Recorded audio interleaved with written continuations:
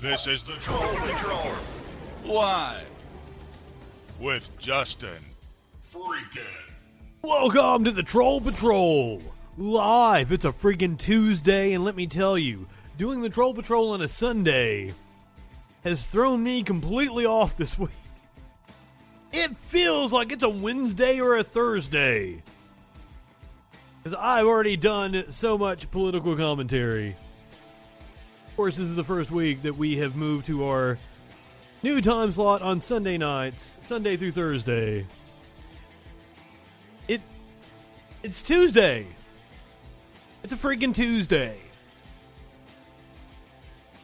And trying to put together conferences with clients for the rest of the week has been a little annoying for me. Because it feels like it's Wednesday or Thursday. No, it's Tuesday. Fuck, I thought you were... It is Tuesday. Do not listen to Warlord. Now, he is across the pond, but I don't think it's Wednesday there yet either. Almost. Tonight, the CDC. Oh, it's 1 a.m. over there. I'm sorry. It is indeed Wednesday for Warlord. My apologies. I'm not good with time. No one has ever accused me of that. Neither is the CDC good with time because they have finally decided to issue a new eviction moratorium. Just a couple of days late, right? The New York Attorney General has proven what we all already knew. Governor Andrew Cuomo is a fucking creep and should resign. Workers at the Amazon Fulfillment Center in Alabama are going to get one more shot at unionizing. Meanwhile, workers that are entering their 5th month of striking at an Alabama coal mine are still facing attacks from vehicles trying to hit them.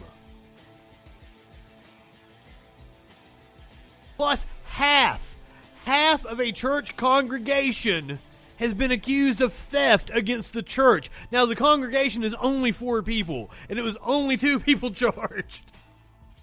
But when I saw the headline, I laughed my ass off. Half the congregation charged with stealing from the church. Plus, by the end of the show, a puppy is going to teach us how to bake some shit. So, dude, look forward to that.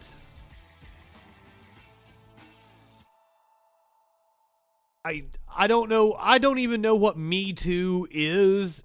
Like, it was a hashtag on Twitter. I know there's like an official organization or whatever. No, it was a hashtag on Twitter. But like when you come in here and say something like Me Too doesn't care about Cuomo because he's not in the Roddy Party, you're trying to say that the left is ignoring the sexual assault allegations against him, and I've been calling on Cuomo to resign for fucking months now. So, like, it's a disingenuous attack. I want you to look at this shit. This article on the Daily Caller. I freaking love living there. American wrestler praises God and the USA after winning gold. And look at the picture they used. Democrats are weak-willed. Absolutely. And that's why it took them several days and immense pressure from Congress people actually sleeping on the steps of Congress in order to get the CDC to issue a new eviction ban for most, not even the whole country. Centers for Disease Control and Prevention issued a new eviction moratorium that would last until October 3rd, as the Biden administration sought to quell intensifying criticism from progressives that it was allowing vulnerable renters to lose their homes during a pandemic. The ban announced on Tuesday could help keep millions in their homes as the coronavirus Delta variant has spread and states have been slow to release federal rental aid. It would temporarily halt evictions in counties with substantial and high levels of virus transmission and would cover areas where 90% of the U.S. population lives. Once again, it's another one of those means testing things that the Democrats didn't have to do. They could have just issued it nationwide, no questions asked, but no. We gotta do 90% of where the population lives. The announcement was a reversal for the Biden administration, which allowed an earlier moratorium to lapse over the weekend after saying a Supreme Court ruling prevented an extension. That ripped open a dramatic split between the White House and progressive Democrats, who insisted the administration do more to prevent some 3.6 million Americans from losing their homes during the COVID-19 crisis.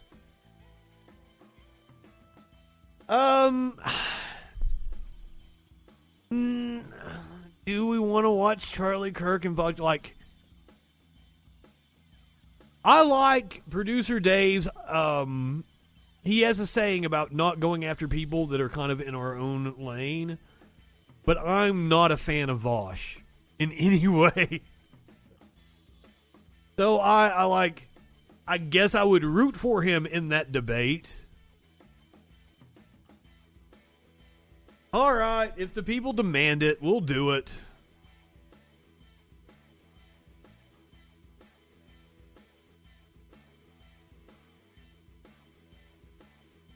There's nobody to root for.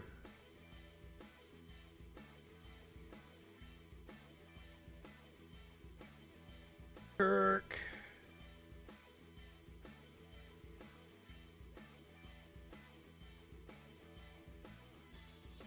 Are they on already?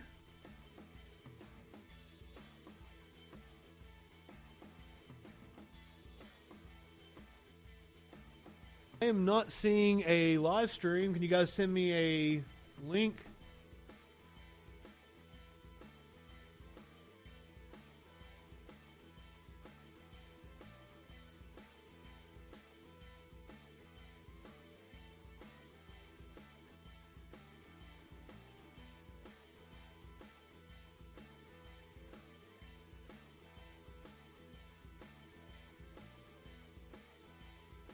Live. Vosh's channel is not live.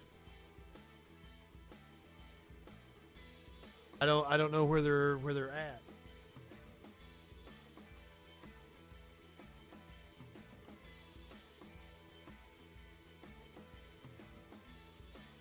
Who the fuck is saying that Cuomo's accusers are lying? We're not a pro-Cuomo channel, that's for fucking sure. What the hell is wrong with people? Oh, it's on Tim Pool. Okay, that's why I couldn't find it.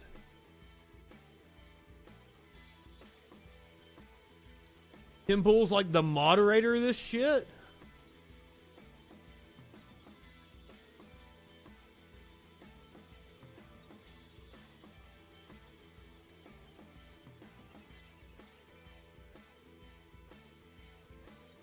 I'm totally not high enough for this one. Let's talk about the points he's made. And no, I was just enjoying the irony. Well, the thing is, it's not really irony if you understand the issue at hand. See, my praise doesn't go to the pharmaceutical companies or their CEOs. It goes to the tireless workers who spend months and months and months developing these vaccines.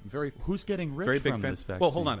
Have I at any point praised the distribution or profiteering system? Who do you think behind gets rich Pfizer? from vaccine mandates? The workers or the Pfizer CEO? Nobody's talking about who gets rich. This is a toothless... Isn't that your whole Wait, hold on. shtick? This is a toothless workers' critique that you could... rights. Let's try and go back and forth. Then. This is a toothless critique that you could apply to literally anything that you don't like. Everything in this country is manufactured to the profit of but CEOs. we don't mandate it, and so you can't go to restaurants if you don't get one of four major so pharmaceutical medicines. I just want to say, if that's your... My cats do not like getting shotgunned. So if that's the criticism you want to focus on, I'm in favor of nationalizing the pharmaceutical industry. I'm willing to take it that far.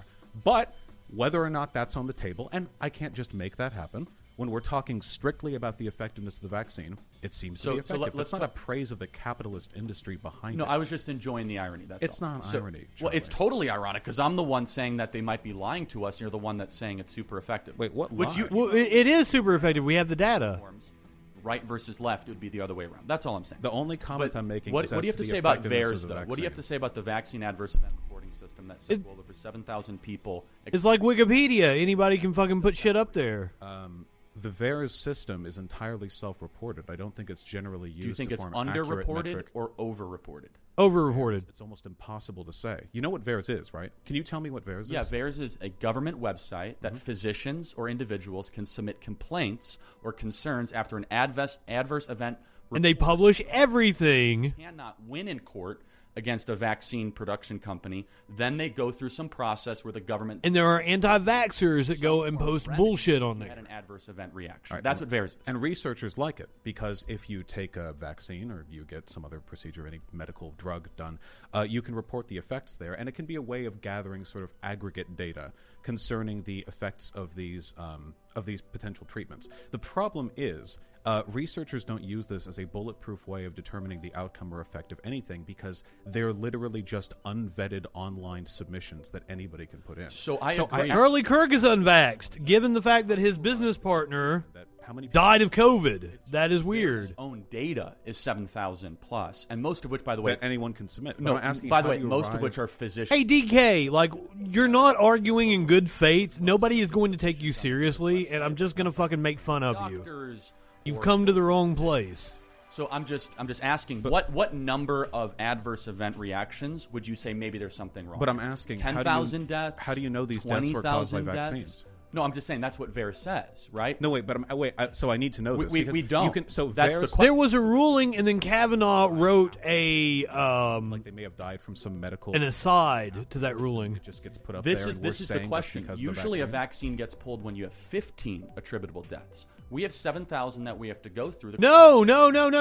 We do not have 7,000. How do you know that they're from the vaccine? We don't. That's the point. Oh, but you don't either. But the position is let's mandate experimental medicine. This isn't. No. Charlie Kirk doesn't know what he's talking about. Say that medical doctors are the one uploading this information. Is there any methodology you're looking at? We do know who's actually uploading it. We know that. We know the entries are usually and typically traditionally.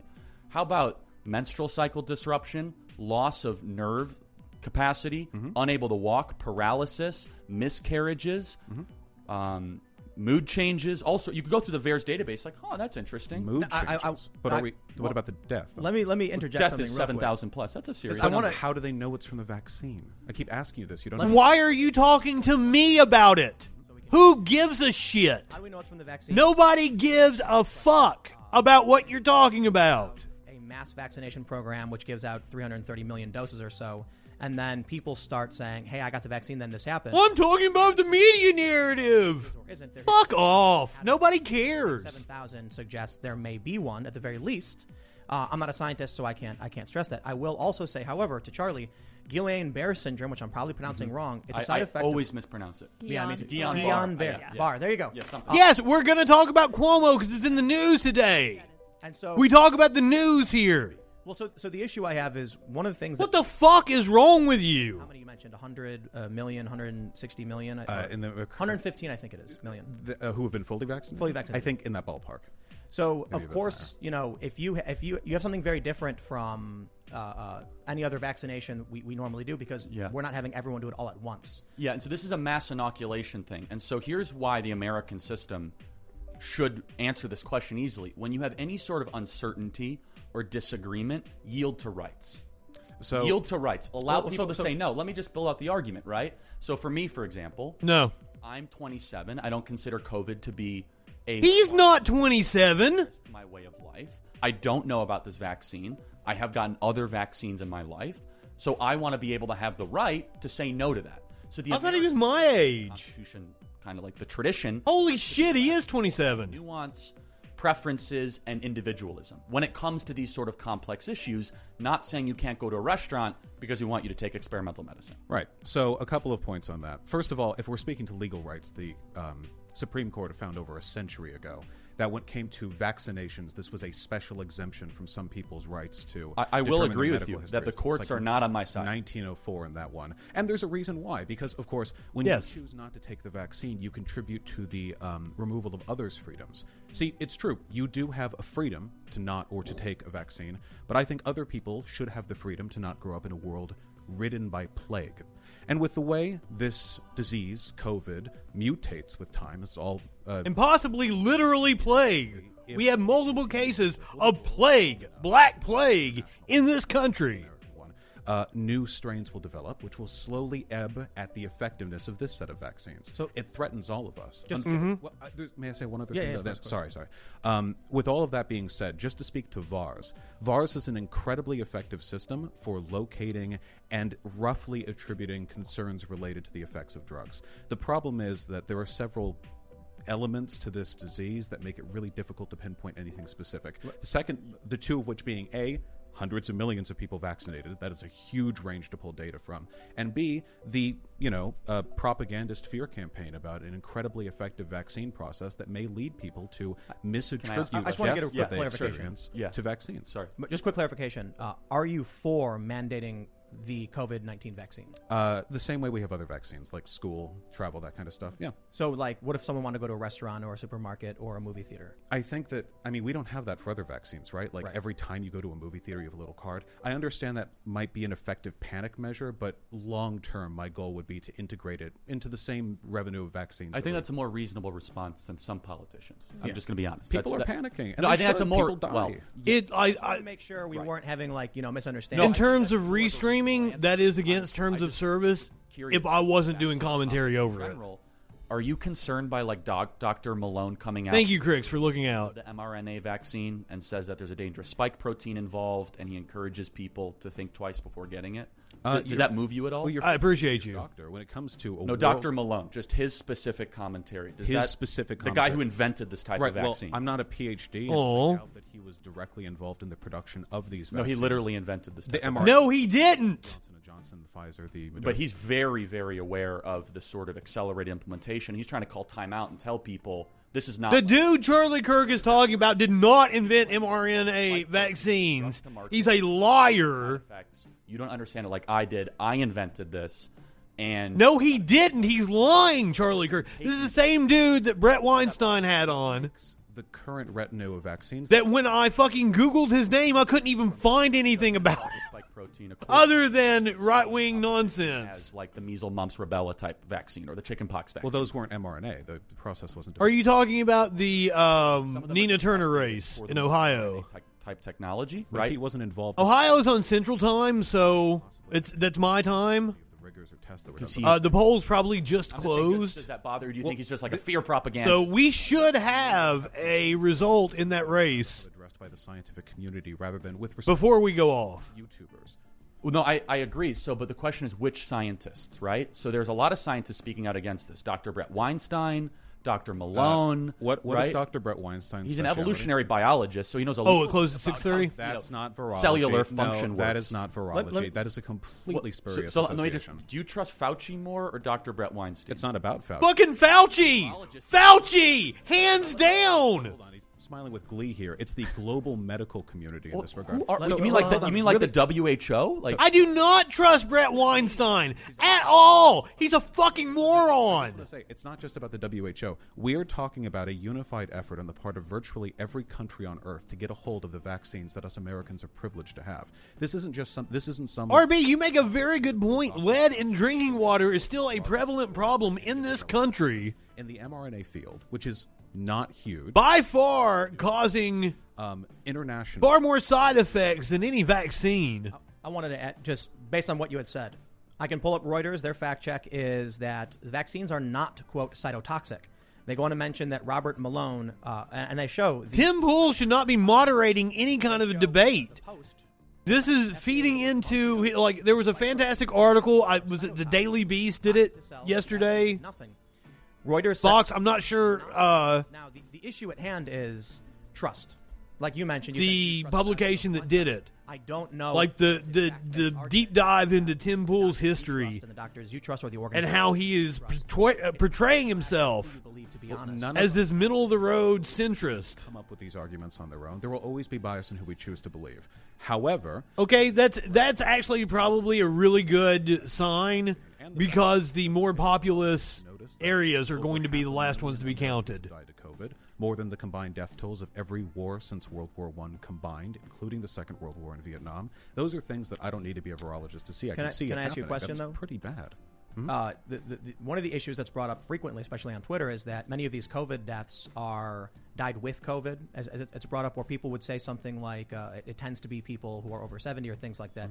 I'm only bringing that up not to make the argument, but because you said, how would VAERS know if these are actually related to the vaccine? I'd love to respond to that if I may. Yeah, absolutely. So COVID rarely, directly kills you. Like age, it causes a breakdown in other vital functions that then their death can be attributed. So far, Vosh has been pretty good. Like he knows what he's talking about. It's just that COVID blanks their entire system internally, and eventually something fails, something breaks, and they die. There were people, and he looks snazzy. I like that being spuriously white jacket to COVID-19 very early on in this pandemic, but thankfully, I have emailed Tim Pool multiple times. I want to go and be on Tim IRL because there's a very normal pattern. Grifting, exactly. We see an excess starting when COVID started that almost perfectly graphs on to the rising death waves of COVID. I mean, it perfectly tracks onto that. I just want to say for you, Charlie, I think, the issue I see here is, for me, it's I can't trust or distrust. I don't know. I think Brett Weinstein's a very smart guy, and I don't think he's going to lie. Well, you're an idiot then. Very smart people. And then I see the government agencies that, I don't always trust the government, to be completely honest. I'm not a big fan. But to believe that there's like a nefarious effort or anything like that, ultimately what it comes down to is, in my opinion, having a trusted medical professional that you can consult with. Well, I totally agree. And I think there could be an argument that if you're over the age of 70, that this vaccine might be a really good idea for you. However, to mandate it for schools and for colleges, when these are highly complex medical decisions, that's where I'm going to push back. We have like 40 kids.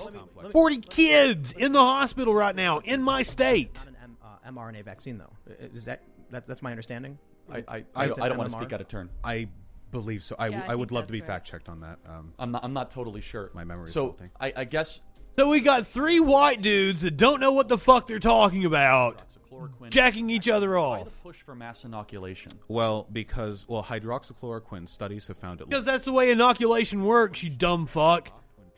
You guys were all talking about herd immunity last year when you wanted to let it run wild and open everything up. The vaccines are the effective way of getting mass. Well, that's what we're trying to do, is reach herd immunity.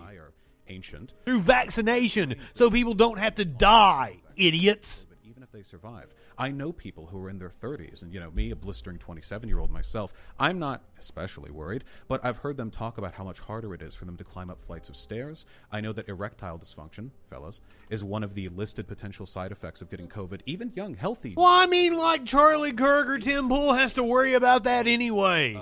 Comorbid with age and pre-existing conditions, but still.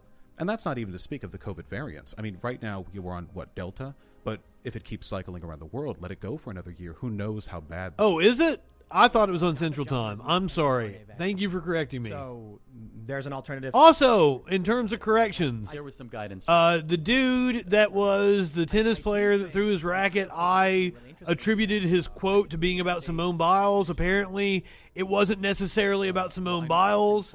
There was part of the quote that was left off. So I would know it would have to have been earlier than that. He more than likely was talking about her, but... For smallpox. Yeah. I said it with certainty. Which is pretty crazy to think Inoculated. About. And I would like to correct myself on that. I don't know what they did, hit people with a rock and then it was like a needle, I think. It was, and they would prick you with the needle. Yes, the CDC's playbook. Forge that needle. Like with a blacksmith. Isn't that from Bush and Obama, we're all very clear that messaging has to be consistent. Or otherwise you get this bullshit. It's just wild to think about. Well, so, man, I think the real issue, for the most part, is just mandatory. Well, I just also have another question. Do you think that there might be any bad motives behind these 4 companies, AstraZeneca, Moderna, Pfizer and Johnson. It's not the companies that I'm questioning their motives. Profits, which Let me ask you, Charlie Kirk. Do you think that there's not motive behind the people pushing the non-lockdown, the no mask, the open everything up? Off the backs of American deaths. The opioid crisis is almost entirely attributable to the and the malfeasance. Sackler family. Yeah, I mean, no moral love for these companies. If this could be, and by the way, the mRNA process was developed through public funding. It was Yep.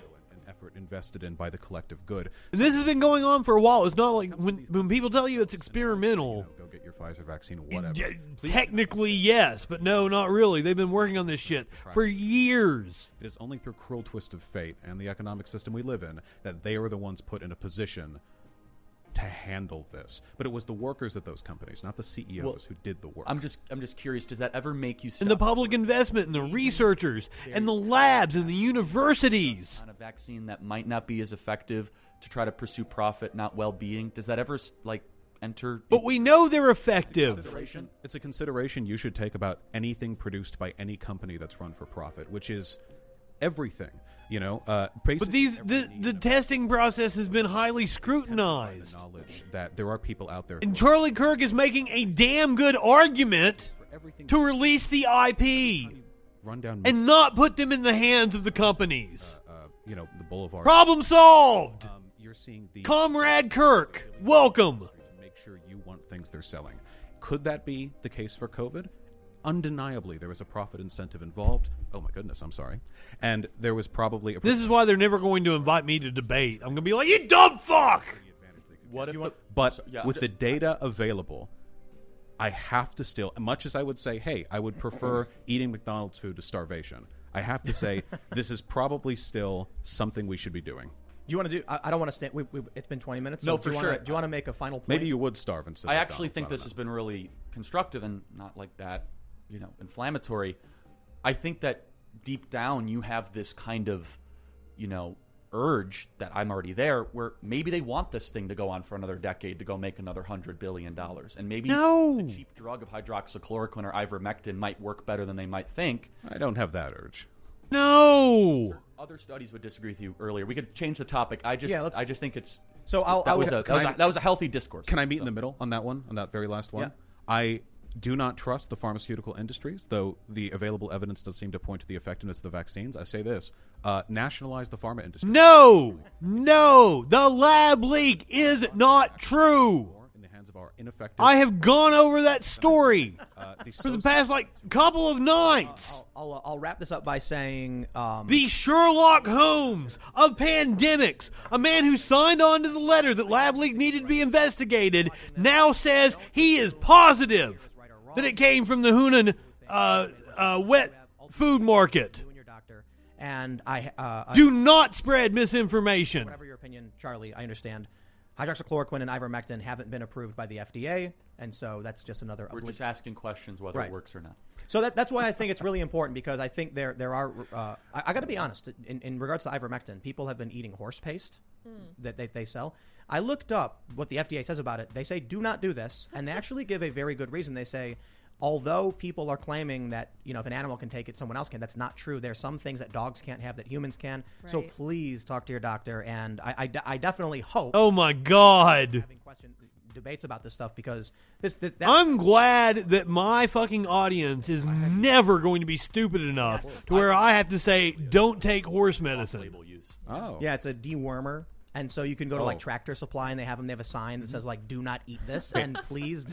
Any drug for horses will burn a human out from the inside. Those things are. Yeah. You've been near. They're titans. They're So let's talk about right wingers are morons. That's the one that I had a terrible answer. Absolutely, when you asked me about it, and it was because I think my approach to it was too surface level cultural. So the last time we had Vosh on, when you asked me about it, I couldn't give you a good answer. And I think we can talk about what's happening in schools, the things they're teaching children, and I don't know if either of you has an opinion and wants to start off with. But we're on CRT now. CRTs. There's the critical race theory that I know of, which is a highly esoteric essentially elective class that you can take in some law schools that teaches you a variety of incredibly eclectic legal theories that some of which I like and some of which I think I disagree with. And then there's the critical race theory that people like Christopher Rufo have been trying to push, a sort of catch-all term to describe all anti-race. I thought it was on this side of the line with me. Put through straight legislators, and a lot of them don't even mention critical race theory. They mention stuff that's been boilerplate anti-racist theory for like. I'm sorry that you lived in Ohio. That stuff really concerns me. If I was there for the 2004 election, and it was wild. Society now we're born. That was back when Ohio was still somewhat of a swing state. It's gone awfully red in the last few years. These were things that were originally considered to be the crackpot initiatives of academics, and only through the respect of those ideas have we arrived at, well, what we have today. So if there are problems within academia, I would have them solved in academia, not through the big hand of government reaching in and censoring everyone who says something that disagrees with some political party. So a point of clarification, you don't believe that critical race theory is in schools? I think that maybe there are ideas which overlap with critical race theory, but there's always going to be overlap between academic ideas. I mean, I drank water, so did Hitler, one of those type situations. I think you're coming at it from in good faith, where you're technically correct here. That no, he is correct. Super academic way of defining critical race theory is not being taught to fourth graders, right? With that being hope so. It'd be pretty. With tough that for being them. said, there are. It's almost like saying, we're not teaching advanced geometry to fourth graders, but we are teaching them. What are you talking about? I have said the Euclidean geometry. The proof lies in that it's zoonotic. Definitely. The experts are saying it was zoonotic. The only people pushing this lab leak theory now are crackpots. I have done this story the last couple of nights. Please do not be misinformed in my fucking chat. James Lindsay, who are good friends of mine, that's the National Education Association, right? And I think they might even be talking about something different than the Delgado theory of critical race theory, right?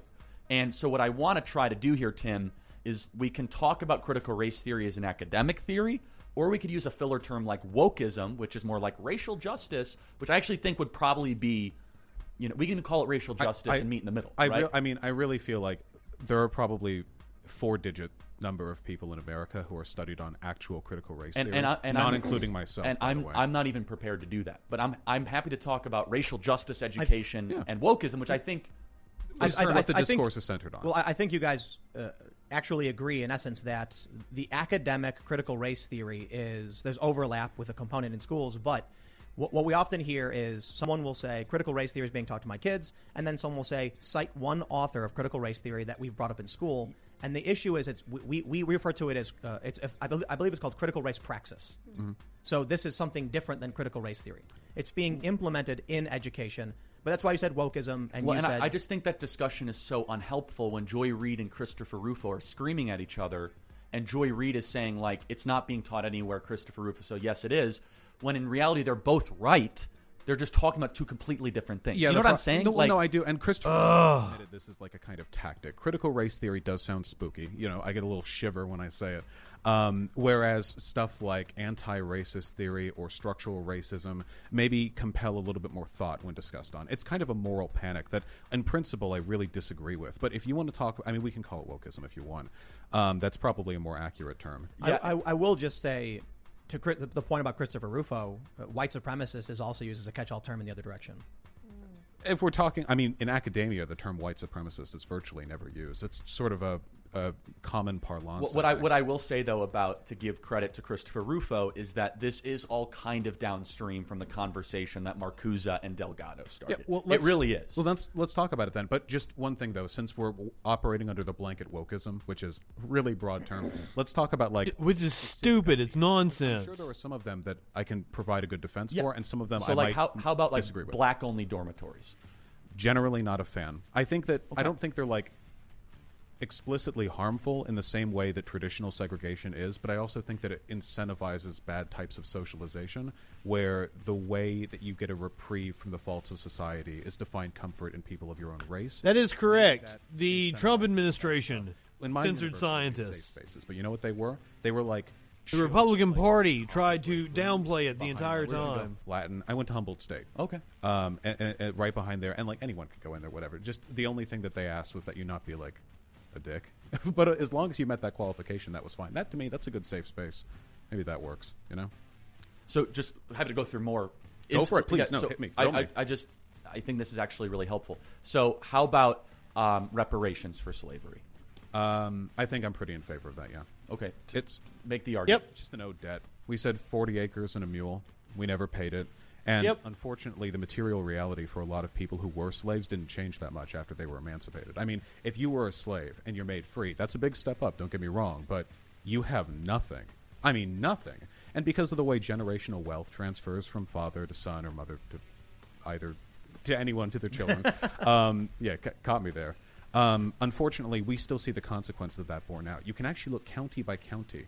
Where were slaves kept? Which were the plantation counties? And you see, this group of black neighborhoods, that's where they settled after slavery ended. It's like really immediate stuff, and it's a debt owed that this nation never paid.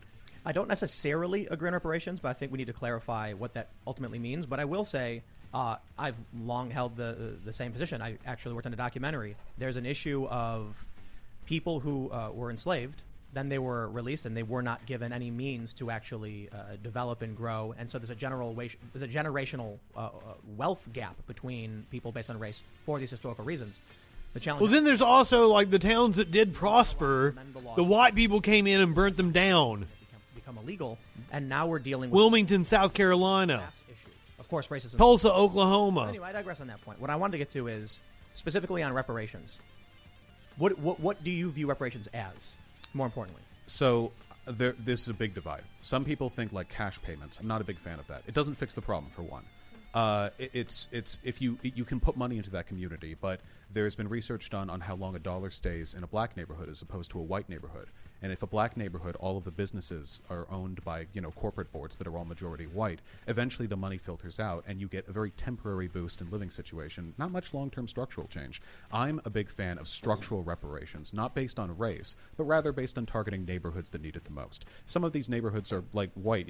I passed through some of them on my way out from Ronald Reagan Airport. I can tell which parts of this country. You can see it in the bones of the neighborhood, and I think that a new proper reparations project, a new deal even, would go a long way. Get some so you're saying not there. Even based on race? I think that we should recognize that this is largely a racial project because, unfortunately, God damn, dude. In this country. But in terms of applying it, I think that it would be much more healthy. First of all, you keep wanting to get off a topic, lowest sort of echelon of our and you keep being wrong about shit. You agree with a program that was in how do I describe this? Explained as reparations, but Worabee has become like the Sherlock Holmes of pandemic origins. This is one of the top virologists in the world. I just don't like the word because it kind of implies he was one of the group of scientists guilt or that shifted the debate about the origins of COVID-19. They published a letter in the journal Science saying the lab leak theory needs to be taken more seriously. Class? Oh, absolutely. I think now, one of the scientists who signed that letter says the new data has come to light and the information summarized in an online review has changed his thinking. I think that's interesting. I think you're wrong, but I think that's interesting where I do think transmission from another species without a lab escape is the most likely scenario by a long shot. A lot richer while normal people get says evolutionary biologist Michael Worabee at the University of Arizona. To throw smokescreen in the middle while we're talking about something that we're never really going to have consensus on, when the true... Learn what you're talking about. Yeah, well, I think that applying reparations along racial lines runs... I am tired of people just taking Republicans at face value because that's what you're citing. You're citing a political document by idiotic right-wingers. Maybe that would be the most direct interpretation of generational reparations, but in my mind, the reason why it's important to recognize the racial issue here is that the nature of class divides in this country is cut into racial policy prior to the Civil Rights Act. The redlining that took place, lines which still remain not in law but in practice, led to very distinct... I mean, sometimes, one side of the highway is nice and the other side of the highway... I mean, it legitimately Can I just jump in real quick? Uh-huh. I'm from the interstate. 47th Street was split by race. No joke. This is long-standing effects on the city. Just to point out. No, and I grew up in L.A., and on either side of the 5, which cut through the city, or the 405, sorry. Let me right just there. interject something, too, and I don't know if you're familiar. We were actually told that we would be arrested from the south side of 47th if we crossed 47th. we would get arrested because the cops would pull up and say, "You don't live in this neighborhood. What are you doing here?" I'm from the suburbs of Chicago, so I've heard stories like that. It's very clear to say I'm not from Chicago. I grew up in Beverly Hills, which is close, though, to West Hollywood and Koreatown, and the lines are clear as day. The reason I say that, though, about the racial project, he comes in here and does that shit all the time. I think we have banned other accounts. I think it's the same person. Pretty much wipe that out, with the exception of some, I guess, edge cases. The project of systemic racism. I am not high enough for this shit. Is something which is carried. I might have to break out the bong to finish this. It isn't something you can explicitly legislate along anymore. I mean, obviously, nobody's out there passing laws like black. I leave it up to you guys. The chat gets to decide who's like. I am a free speech warrior. I am for people being able to say whatever the fuck they want, but people are actually coming in and targeting me and posting bullshit in my chat and then reporting me to YouTube. With that argument, and that's not cool. The more that we intervened in the black community, it actually had the opposite effect. And Thomas Sowell probably has done the best research and literature. Thomas Sowell, oh my God! I wasn't trying to besmirch. He's a very thoughtful thinker. And he actually lived through this, right? He lived through the Black Renaissance in the 40s and the 50s, where redlining was a legitimate problem. So was yellowlining, by the way, against Italians and against Jews. Nowhere nearly as bad, but there were other degrees of discrimination based on ethnicity and cultural background. Okay. And the black community, especially, the area really well in the south of Chicago, right near the Chicago Stockyards, the black community almost had this rallying cry where they were being discriminated against everywhere, and they kind of collectivized their purchasing power, and they saw their incomes increase actually at a higher rate than white Americans in the 40s and 50s and early 60s. You've heard this argument many times, and you probably disagree with it, but it's just true, is that the moment that we all of a sudden de-emphasized fathers being in the home and subsidized fatherlessness, we saw all these other trends increase. So in right before the Civil Rights Act passed, about 24% of black children were born without a father. Now it's upwards of 70%. You guys can look at the Washington Examiner. It's 77%. Let's say it's 65%. So something has to explain that 40-point increase. May I? Yeah, just let me finish. Oh, sure. Yeah, and it's not necessarily that America got more racist. It could be the cocaine thing, which, is a common issue. It could be, operations of all these things. But a 40-point increase, the cocaine thing, the whole really bad Reagan flooding the streets with crack. That isn't good. So there are, and the structural racism built into our laws to prosecute people for crack. You absolutely glad we agree. This is undeniable. While I don't believe in shaming single parents, even if their single parentedness is a product of bad decision making, it's still good. You need it's in this economy, one parent, honestly. Yeah. But with that being said, there has been research shown that the rate of black fatherlessness is somewhat over-exaggerated, in large part because that number only applies to married fathers, so husbands raising their children. It turns out when you account for unmarried black couples taking care of their kids, the numbers actually rise to those just below white couples. I think there was an article on that. I don't know if I saw it in Vice, but it tracks back to some really big study that was done back in 2016. So that's one point. But you are right. There are perverse incentives. For example, many welfare stipulations cut off with a shared income, which is only a few $1,000s per year higher than the necessary cutoff for the single income. Meaning that if you're a single mom, you can apply for the welfare just fine. But then if you get married... I feel dirty listening to this conversation with these fucks. This is a horribly designed program, undeniably, and it incentivizes bad, destructive behavior. The best thing that we can do, we restructure the welfare system in this country. Welfare is good for us. It is. I don't benefit from it. No, I don't think either of you benefit from it, I'm guessing. But we do collectively downstream from the increased economic potential of people. Giving poor people money is always a good thing. Proper child care, gets an education. In the long run, people in this country being richer enriches all of us. It's a mutual project. So we work on that. We find out what works and what doesn't, which welfare programs function, which don't, which types of economic revitalization function and which don't. And I legitimately believe that if we applied this country has the bones to be just a permanent economic beacon on the hill, just like a shining example to the rest of the world. I agree with a lot of that.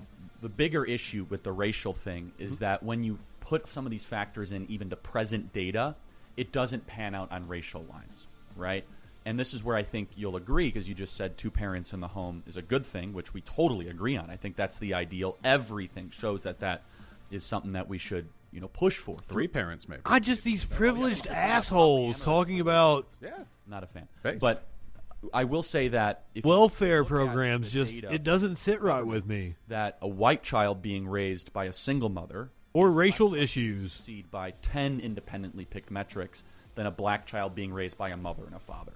And so maybe it's less about the skin color and more about the removal of parents and specifically fathers in the homes. Now, if you want to talk about a domestic Marshall Plan to go put fathers back in the home regardless of skin color, I will sign up for that in a second. With the right welfare, the right system. It absolutely is. It serves a lot of different purposes. All of a sudden de-emphasize what you said earlier, where it says the Republicans are really ratcheting up their rhetoric on China. Revitalization should just be on like a sort of class assessment. I think that when we recognize this problem, though, and that's not to say that we don't have a reckoning with China coming. Discussion of race, and there are some which do not. There are some types of poverty, some effects that are just ubiquitous and equally felt. But with regards to, say, black people, the fact that they couldn't get loans to purchase homes for a very long time. I mean, there were people living who couldn't do this. The fact that they didn't benefit from the Marshall Plan, if I remember. I liked Vosh's point about, the structural change, but also give them cash as well. They deserve cash. Just because, they deserve cash. I just think that there is a lot. Morally, it's the right answer to give people some fucking cash. We don't need to turn this into some weird blood quantum issue where we go tracking down every black American and holding them under a microscope to see whether they get benefits. Now, we just need to tend to our own. This is where I want to. We kind of got off critical race theory very quickly. I forgot about that. I want to bring it back. We're agreeing way too much, Tim. All right. No, because this is one of the issues I see. Right, we have to move towards a UBI. There is no way. I don't know how you describe it. That the system doesn't collapse if we don't. For some kind of ideology that involves anti-racism, which involves critical race theory, critical race praxis, and you're seeing in schools specific curriculums where they say to kids we had a book here. Mm-hmm. We had a book brought to us by one of these parents who's been going to these schools. And it was an anti-racist curriculum workbook where it asked children. Does he always wear the same beanie? Felt bad about their skin color. Does he have different beanies that are all the same kind of color? Because I'm not that familiar with him. Mother saying you were lying to me about race, and then there was a whiteness contract with a devil tail coming out of it. Okay, I saw that one. Yeah, these are in schools. Yeah, okay, so the whiteness devil tail thing, I saw that. That's indefensible. I'm not going to stand at that. With regards to that, what was it? Why do you think black folk feel bad about their skin? And I'll be careful because I don't have the book in front of me. Mm-hmm. It was something to this effect. It was a bunch of questions where it would ask you things like that and then ask you to answer. What have you done to make someone, based on their skin color, behave or whatever, and things of that nature? I think these are conversations that are worth having. I wonder. I don't know what the fuck he's bringing up. I hate just these anecdotal examples. She mentioned the woman. It was Asra. Yeah, Asra. I think 4th grade. Yeah, that's what I heard. But I got to be honest, the anti-racist. And we know for a fact that Tim Pool has a habit of lying, and apparently something I learned last night was that he's a cat kidnapper. Book called about the whiteness contract. The one you said was indefensible. That one was like a little girl who looked to be about. He kidnapped one of his business because apparently he went into business to start this news organization with these 2 other people, and the 2 other people started investigating him. A beloved figure in the minds of conservatives, and he gets upset with them and kidnaps one of their cats. And you guys could pick up the quote: "Is that we need discrimination today because there was discrimination yesterday." That's the essence of the quote, right, Tim? Yeah, he said the only solution for past discrimination is present discrimination, and the only solution for present discrimination is future discrimination. So I find that to be reprehensible. What say you? I think it's misguided in large part because I got to go get a bong. I'm not high enough for this shit. All resources in a perfectly ordained way and did so at the snap of a finger, then maybe that would be a decent argument. In the real world, we have to go through politics, and any kind of discriminatory treatment under any circumstances, no matter how well intentioned, is going to have adverse effects. So. With regard to what he said, there is a very charitable interpretation, and that charitable interpretation is discriminatory practices in the past necessitate favorable practices today, a way of bringing people up. My reparations argument, I mean, the poor in this country have always had it bad, at least worse than they could otherwise. That is essentially a version of that argument. Preferable treatment towards the poor. We do this with welfare because there are systemic barriers keeping them from full participation. Along racial lines, I don't even know what that would look like. I don't even know how that would look good. I'm not a big fan of affirmative wrote action. an amendment, right, called the Anti-Racist Amendment to the Constitution. It's not being considered anytime soon. Where it would be preference. So you'll see Biden will get it. Yeah. Based on Tones. that there would be some sort of accommodation based Welcome. on melanin content in your skin. Yeah, there is one thing I want to say, though, and this is common in upper academia, and I know IDRIM sometimes gets brought into non-academic discussions. I got talked into watching So I'm including myself. The Three Chuds. But sometimes I think these are fun to discuss, these ideas. What I noticed, at least in some of the classes that I took, the higher-end classes, Whenever you guys are ready, we can move on to ideas, they were presented not to have you agree the news rundown. We're gonna watch the. greatest discussion. We're gonna watch a little bit of I wasn't an economist, but I New York Attorney General Letitia James's press conference. Then we're gonna watch Cuomo's press conference back. So when Marx was brought up in that context, it wasn't like, here's what you need to know, here's what you should believe. It was more, here are some ideas, radical and agreeable. What do you think about them? And when I look at what Kendi has written, I don't often agree with some of the more radical propositions, but I do enjoy the process. And I Shit, I might have to grind up some more. State intervening to cut out those discussions. I think that's a great brutish response. It's a great segue if I could go. So the next question then is, should we be teaching first and second and third graders to be hyper conscious aware of race all the time? I think doing that's that? destructive. I think it goes against the American promise of e pluribus unum, of caring more about character than skin color. And yes, Martin Luther King Jr. was a mixed bag when it came to this stuff. He's a cool guy. But he was a very radical socialist in some regard, but he really hit... Whoa, Charlie Kirk actually knows some history. This was the ideal of the American... UB40. Do you Let me some UB40. 3-year-olds just caring... not 3-year-olds. Third graders caring about the color of people's skin all the time? Well, I think... Oh, no, wait a minute. Might already, whether I think I thought I liked UB40, done, for example, unlike... but it turns out that every song that I thought was by UB40 was actually Inner Circle, and I'm actually a really big Inner Circle fan. That isn't a moral judgment. We're all flawed beings. That's right. We all have biases. UB40 sang that really whiny song about wine. I don't believe we live in a colorblind world, so teaching people that we do can often lead them to remain ignorant to evident problems. Now, to what extent would you be comfortable? What would you say, like bringing a racial consciousness to third graders?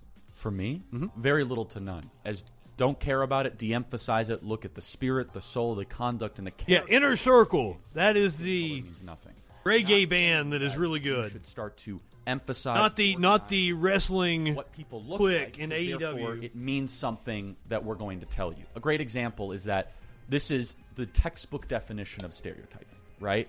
Is that if you see a black person, you don't know their history. You don't know if they're the son of a Nigerian billionaire. You don't know if they're an immigrant from Turks and Caicos. And you don't know if they're the 9th generation descendant of slaves, right? There's been 2 million blacks that have come to America legally through the immigration process since 1980. So this sort of hyper-fixation on race, and I want to keep on getting back to this because I'm just curious. It's the right that is constantly hyper-fixated on race. I have pointed that out so many fucking times. Well, it really depends on what's being taught. So here are some things I obviously don't want taught. One group is better than another, of course, black people are like this, white people are like this. That is being taught in some schools. There are some schools that do that, and while yes, I see their curriculum mended, I just don't want to implicitly agree with like a statement. I don't know what Charlie Kirk is talking about. But there are they are teaching that some places. Say you're teaching about very basic early history, This is where I wanted to get to. Yeah, okay. This is important. So here are some things about America's founding that I like. One of the first practical liberal democracies, glory of the republic. Folks had nice hair back then. Not a democracy, but a republic. Right, That's well, okay. I mean, they're not mutually exclusive. We are a democracy. Anyone saying otherwise is a fucking idiot. Charlie Kirk, you are an idiot. It was a slave state. 1 in every 6 people in America at that time was human property. Can I ask you a question? Sure. How many states had abolished slavery by the time the Constitution was ratified? Well, I don't know the exact number. 9 out of 13. That's not a slave country. Well, then you could say it was a confederacy with portions that were slave I think states. that's better said. 9 out of 13 had already abolished. There was a sunset moratorium for slavery in the Constitution. So this could... Vermont abolished slavery in 1777. We were on the way to eradication. We were not a slave country. Well, hold on. I mean... And I'll add one thing. Whoa! Like 80 years later, it was still happening. So the question is why, right? That's a really important question. And Economics, I imagine. Well, yeah, so Cotton Gin and John C. Calhoun. Happy to on. go through that. But yeah. There was actually a grievance in the Declaration of Independence, specifically that the Crown had enslaved people. The first draft. Yeah, in the first draft from Thomas Jefferson. The Crown had enslaved people who had done nothing to offend the Crown, brought them to the states, and then were then offering them the freedom that was stolen from them to wage war against the colonists who had grievances. It's an effective strategy. The Union did it too. They promised the slaves when they moved southward. Yeah. Jefferson took that out, and he did it because they felt, and this is according to historians, that without, I think it was South Carolina and Georgia, they would not have been able to win the Revolutionary War, and so they had to remove that, hoping they would stay in. Now, the reality is, I'll just say one more point. They thought they were going to lose anyway. They really did. They didn't think they could go up against the greatest empire in the world at the time. So it's kind of unfortunate, I think. An important factor here is that I believe it was the British Empire, actually 1833 had abolished slavery in all of its territories, and it took the U.S. a little bit longer to do so. But I want to make sure I stress, this issue from the start of the country was contentious and ultimately led to violence because from the beginning, as Charlie pointed out, most of the states had already abolished this. So it was like people were ready to fight from the beginning. I just want to say to that, my understanding of the founding of America isn't as simplistic as the founding fathers were evil because X or Y. I recognize, of course, that... And I appreciate that. There are incredible complexities to those issues. And also, I'm not a historian. There are probably tons of things out there I don't even know that might change my opinion in the future. But, with that being said... Charlie's argument did not negate the fact that they capitulated to slave states. Sold Americans who recognized slavery was a moral aberration from the get-go. Close to 100 years. 1 in every 6 Americans was owned. And while that may have been constrained to some of the states, it was still ultimately under the purview of the federal government to make decisions with regards to the legality and constitutionality of that. Now, some people, they get really defensive when this conversation comes. I'm not saying you guys, but some people, they do. And I think it's because they think I'm assigning some kind of moral worth to them now or to the country now or making some kind of broad prescriptive statement. I'm not. I just don't understand how you can claim that, like, we had the moral high ground on the issue of slavery when we had the 3/5 fucking compromise written into the Constitution for apportionment. So I think that in the context of that discussion, saying, and to this day, we still have some problems with race. There are some legacies of slavery that still affect black people, and we're working on it today. Something like that. That's a kind of racialization that I'm in favor of because it doesn't encourage stereotyping, it doesn't encourage discrimination, it just encourages a base awareness of some serious problems. So, but that's not happening, right? Is that largely what we're seeing through school districts like Chicago and in Washington, D.C., and the entire California school system, representing 10,000 schools and 6 million students. I've seen the documents on those. Yeah, is that it doesn't have that kind of nuance and complexity that you just presented, right? Where let me just say this, is that part of the kind of archangel triumphant of the wokeism coalition is Nicole Hannah-Jones, Robin DiAngelo, and Ibram X. Kendi. And Nicole Hannah-Jones in particular, right, the author of the... That poor woman! She heretically says that America was founded on slavery, right? And so I'd be okay with that. But it's just not true. It is! She defines this. She says the founding fathers were in favor of it. Not true. George Washington wasn't. John Adams wasn't. John Quincy Adams wasn't. Thomas Jefferson even signed a moratorium of new slaves coming into the United States. Ben Franklin chaired an anti-slavery convention in 1770. Washington owned slaves, None didn't he? None of these guys were writing expositionally how wonderful slavery was. Well, this isn't being taught to third graders, right? The 1619 Project's a little new. I think it's like all but 2 of the signers of the Declaration were slave owners. Implemented a school district curriculum in thousands of school districts across the country. That's true. Well, across the country. It's not just like a podcast. This is curriculum. Right, there are principles of the 1619 Project that I think are defensible. First of all, we as Americans tend to think of the founding of our country as its legal founding, you know? But the legal... Yes, very good point. If they were against slavery... It really didn't matter that much for the peasantry of the time, no matter what. See, that's where I disagree. So when was the? Well, I mean, Charlie Kirk made the point that like it was to win the Revolutionary War. 77. Why? Well, I mean, for the because slaves they were who lived inspired by the Declaration of Independence. Things started to change in that year. Right, but the slaves that then continued to be slaves would have been in the states that didn't make that choice, right? Which were largely in southern states. So, yeah. Well, that's what I mean. I didn't mean to miss out on the particulars there. The only point that I'm making is that depending on whose lineage you follow, depending on the narrative that you tell, this is a very postmodern idea. And I would like to consider myself charitable to postmodernism, the idea that there are many ways you can describe the human experience, which I think we all believe to some extent.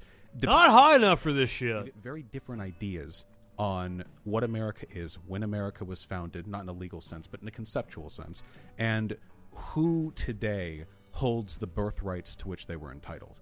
And these conversations should be had. They're worthwhile conversations to have. I've seen some of the curriculums in these schools.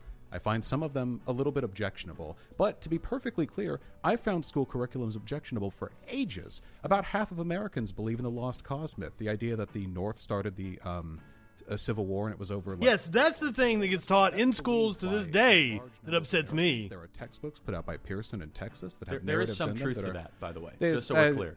It is some truth. Well, I just want to say I have long had problems with many of the ways children are taught concepts in this country. That's fair. None of them have made me want to get my state legislators to just outright ban all of these ideas. Well, so let me. I'll make 2 points. First, the 1619 Project is in schools. Newsweek reports U.S. schools have openly taught the 1619 Project for months. This is back in September.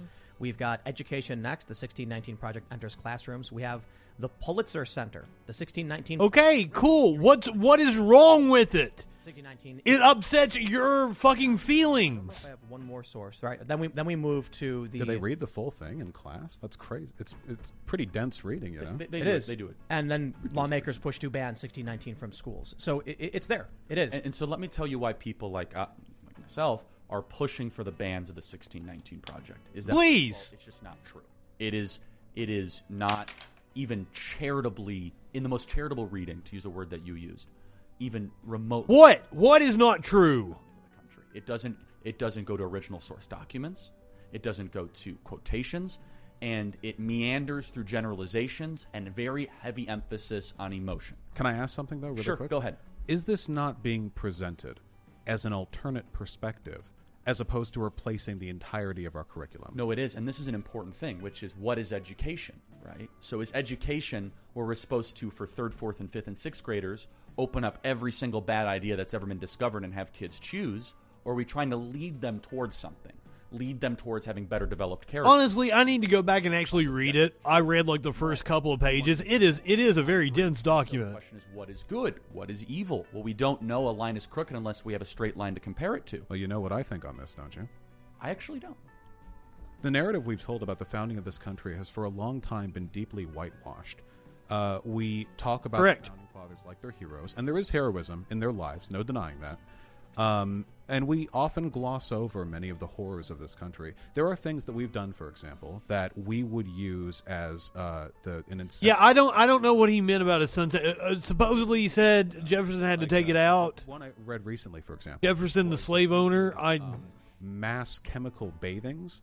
And I believe it was sterilizations of Hispanic people at the beginning of the 20th century moving up past the southern border because there were like these militias forming in towns near the border. And they just did it because they had the de facto support of the local government as a way of discouraging their movement up. Now, the numbers involved in that are significant. And I feel like, well, that's maybe not great for 4th graders, there could be more work done to talk about the faults with this country in addition to eulogizing its the question is, what's the goal, though, right? Is the goal to try to have young people graduate by the time of high school to be skeptical, apprehensive, and not very proud of the country, or eventually tell a true and patriotic story? Wait! I thought you guys were skeptical of the government. That was the whole vaccination thing when we were starting this. No, you should be grateful for the people in your life, but I will never be grateful to the state. I'm not that much of a collectivist. Well, not a state. Are you not thankful that you live in America? I'm thankful of... For what reason? Life easier. I was born white to well-off parents, and today I enjoy many of the benefits of having really responsible and attentive parents. Are you thankful you have constitutional rights that are protected by... That sounds like such a fucking China thing. They were fought. Shouldn't you be grateful to this country for all it's done for you? My God, protected in the Constitution. They were fought for 1787. by whiny, same as the 14th and 15th Amendments. Everything that's come since, we fought for them, and it is discontentedness Are you that thankful leads for us those to people fight. now? I'm thankful for their efforts, as am I for Well, there's some gratitude. Sure, I'm grateful to them, but patriotism. I'm grateful to what people in America do, but America's a concept. It's been used to do a lot of good and a lot of harm. It's a home. Well, a home can be I mean, in the broadest sense, but I know where my family lives, and I'm loyal to them. When it comes to this country, though, this is a political and economic bloc, and I have only one concern, and it's that the people in this country live the best lives possible. Also outside the country, but I live here. This is my backyard, and when I want people graduating, from high school, I don't want them to feel this sense of contentedness. Contentedness is the death of activism for all that's good. And activists have always been, you're an activist in your own way. 10 of the first 12 were slave owners. For good. They've done a lot of damage, too. Sure, they have. But we make the world move. And But hey, the country wasn't founded on slavery. Interested in the flaws in this country because that teaches them to grow up and care about them so hard they fix them. Look at all the slave masters posing on your dollar. Agreement, which is obviously what we want, where I think that we should try to be developing and graduating kids with strong character that want to appreciate and protect a country. And to try so you want to lie to them for the purpose of indoctrinating them with nationalism. It's not going to persuade each other, is that you want to try to graduate activists that know the flaws and are willing to mobilize. Ooh, it was indeed founded on genocide. Ooh. Might be effectuating. Is that fair? As long as it's responsible and effective, yeah. There are ways to do progressive. Of course, I'm a progressive, so I'll say it's good by default, but there are ways to do it poorly. I disagree with people on the left constantly, either over issues of actual concept or issues of optics or issues of engagement. I always find something to disagree with people on. It's very fun living. But with all that being said, I have to wonder, is it not the prerogative, and I'm not assigning this to you, of tyrants to make sure that the children who graduate from their schools find no fault in the nations they're taught to love? See, I never said no fault. There, yes. Be thankful for something, and you can have a holistic view of something and understand that there were stumbles and there were missteps while also being pretty freaking proud of that something. How exceptional this project What is. if there are current problems, like today, We should talk about those. Like we already talked about fatherlessness, government overreach. Tim, you want to interject? Oh, no, I think it's interesting to me. You're from the suburbs of Chicago. You grew up in Beverly Hills. Somebody commented, I think it was on Twitter, they said that when they went to school, they weren't taught about Black Wall Street or the Tulsa bombing. I did this for you guys. This is everything that I do not like about the broadcast medium at this moment in time. Westward expansion. We were taught about the violation of treaties. I was taught a lot as well. Yeah, we were taught a lot about that. When we learn history, what we're really learning is a story. I think it's called... How do you quantify proud? What is it, data? Like it's just, once again, it's just an emotive argument. It's not anything concrete. That's what I can't stand about arguing with right wingers. Should work to fix. Do we want people to be thankful? Sure. I don't want. And they won't let you use your emotive arguments, which are based in facts, like saying oh, the country was founded on slavery. Every day that I worked, that is an emotive argument that is rooted in fact.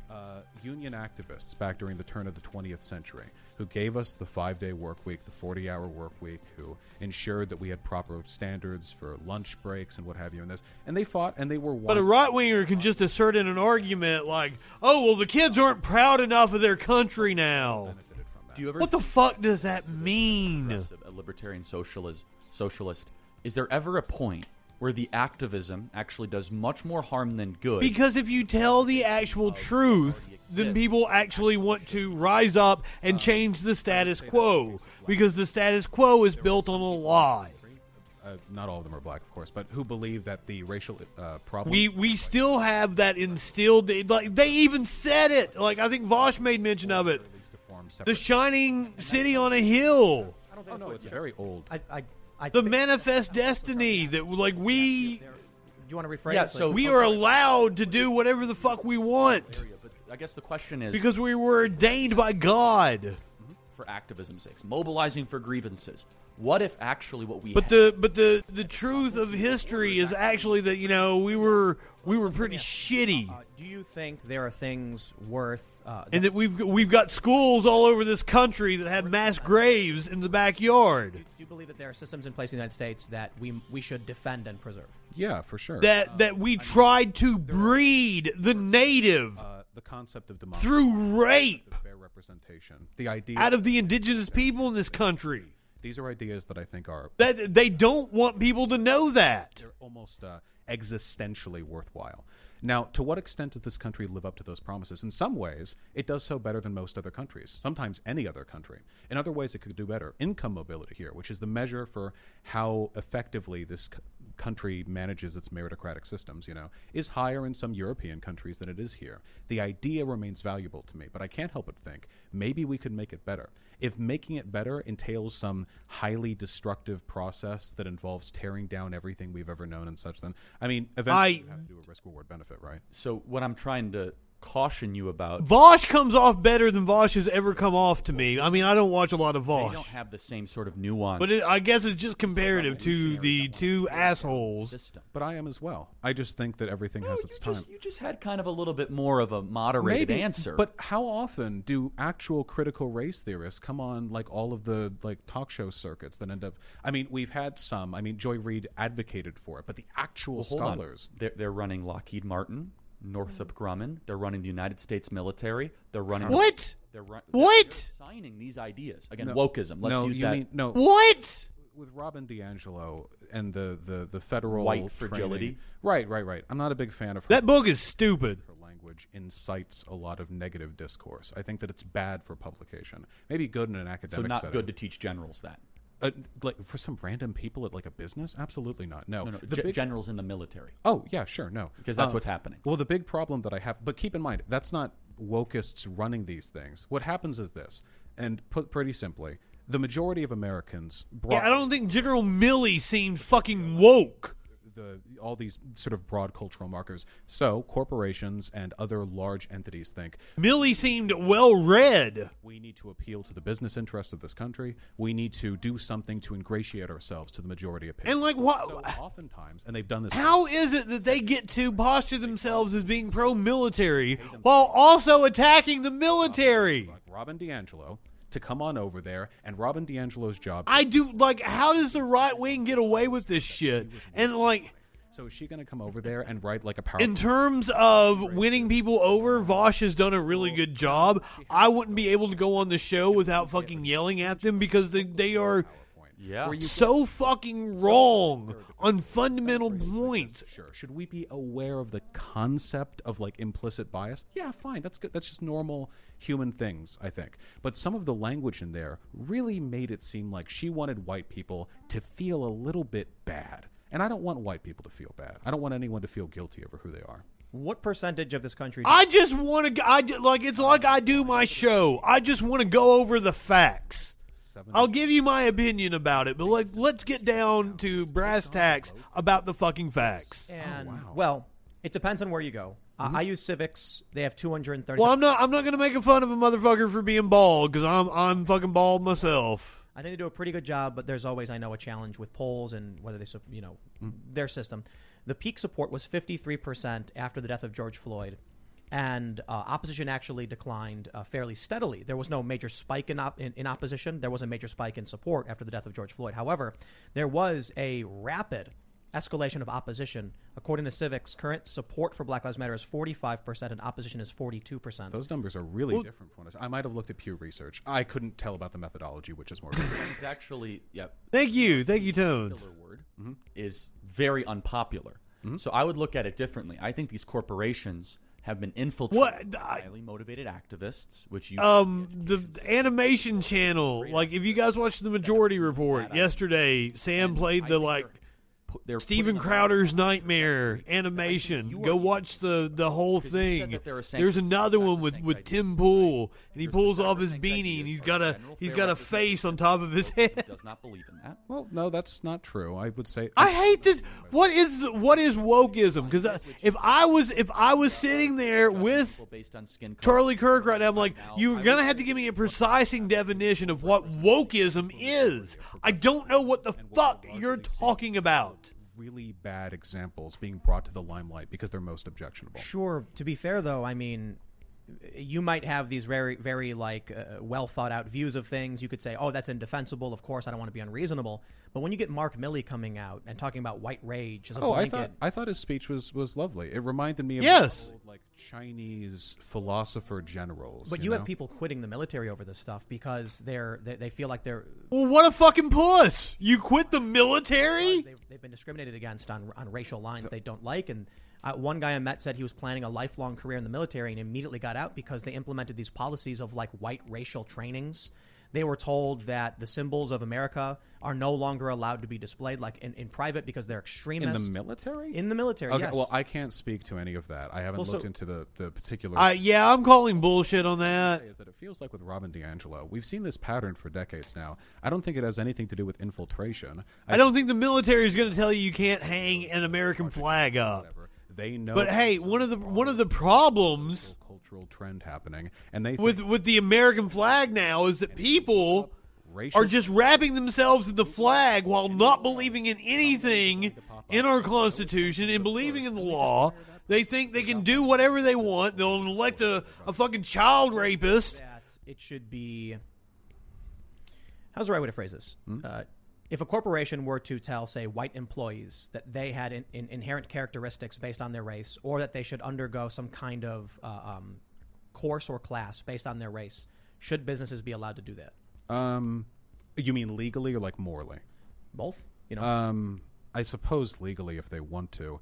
I can understand people being upset over it.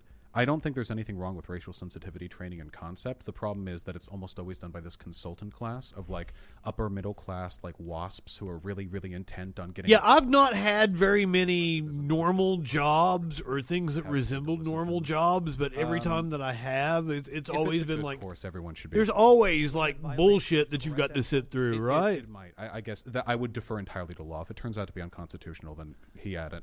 I just want to say, though, that while we are fixating on bad behaviors here, and there's nothing wrong with that, I do maintain my insistence that I think the vast majority of progressives would agree with what I have to say.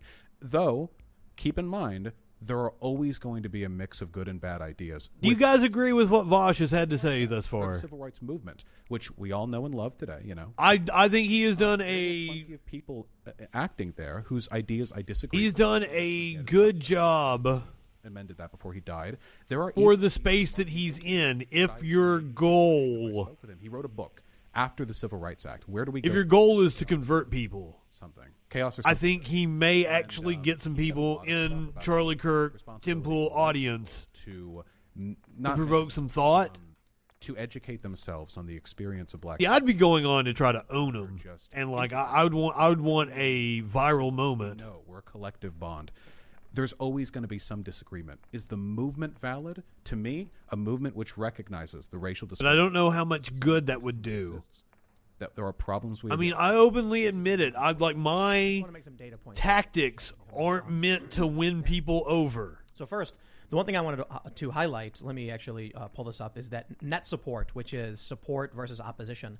Before George Floyd died for Black Lives Matter. That was my biggest point, yeah. Support. As of today, according to Civics, it's 3%. That brings it all the way back. Yes, because right-wing media has done a great job of demonizing them and painting them as violent. In this country. So if we look at support for Black Lives Matter among Democrats, 86%. Support or opposition for Black Lives Matter among Republicans, 86%. Opposition. Mirror image. You take a look at independents. We're more alike than we may think, huh? Right. You take a look at the independents, though, people who don't align, and I would say, what is the date around May 1st, there was an inversion, And now the majority of independents oppose Black Lives Matter 44% to 39%. That's not surprising to me, given that there's been very little in the way of optical. I'm sorry, you haven't spoken in a while. I apologize. No, I just wanted to make those data points just to clarify some things. I wanted this to be more of a discussion than a debate, so I think it's actually really helpful. Are you concerned when certain judges or people running for DA say that accommodations on sentencing should be made on race? Does that bother you? Who No. said that? I've never heard that before. Well, people in law schools have been saying it. Well, I mean, students have always Kim been... Fox in Chicago has heavily implied that communities of color need to be accommodated for in sentencing. Heavily implied. Oh my God. Bail laws that we've seen altogether, Well, right? I mean- Decriminalizing shoplifting, all that. Please. Oh, I'm totally okay with that. We lock way too many people up, just flat out. That's not even... So, like murder out the next day. No, not murder. You Well, said shoplifting. Well, I'm just saying, just the bail reform laws in New Mexico and California have been a disaster. Go Well, I ahead. can't speak to... Oh, sorry. Here's actually a really great point. It's a tough one for me. I agree. I think we lock way too many people up. I err on the side of liberty, innocent until proven guilty. To take a working class individual who That would have been funny. shoplifting before he's even been proven. Oh, I'm sorry, Charlie. You haven't spoken in a while. Anyway. However, what do we see in San Francisco? Wave of shoplifting, businesses shutting down because when you don't stop the crime, you get, I guess, a lot of crime. Yeah, it's a tough issue. I wanted to let you guys. I think we'll totally disagree on this. You first. Maybe. Well, I've read a lot on recidivism. We have a fairly high recidivism rate in this country because really the thing that causes crime more than anything else, it's not actually poverty, it's income inequality. When poor people and rich people share the same space, it leads to a lot of problems. All poor people together in a neighborhood. Yeah, it's always this nebulous fucking... Rich people together in a neighborhood.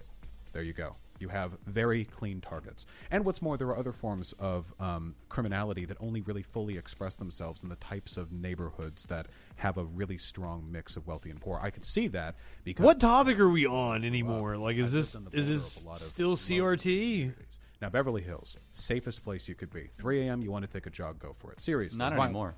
Maybe. Oh, I haven't been there in like You'd 5 be years. surprised, man. I'll say this. Good luck walking. Gated communities. Well, okay, Hurston, I don't want to walk Rodeo Drive during the daylight, okay? Well, I agree.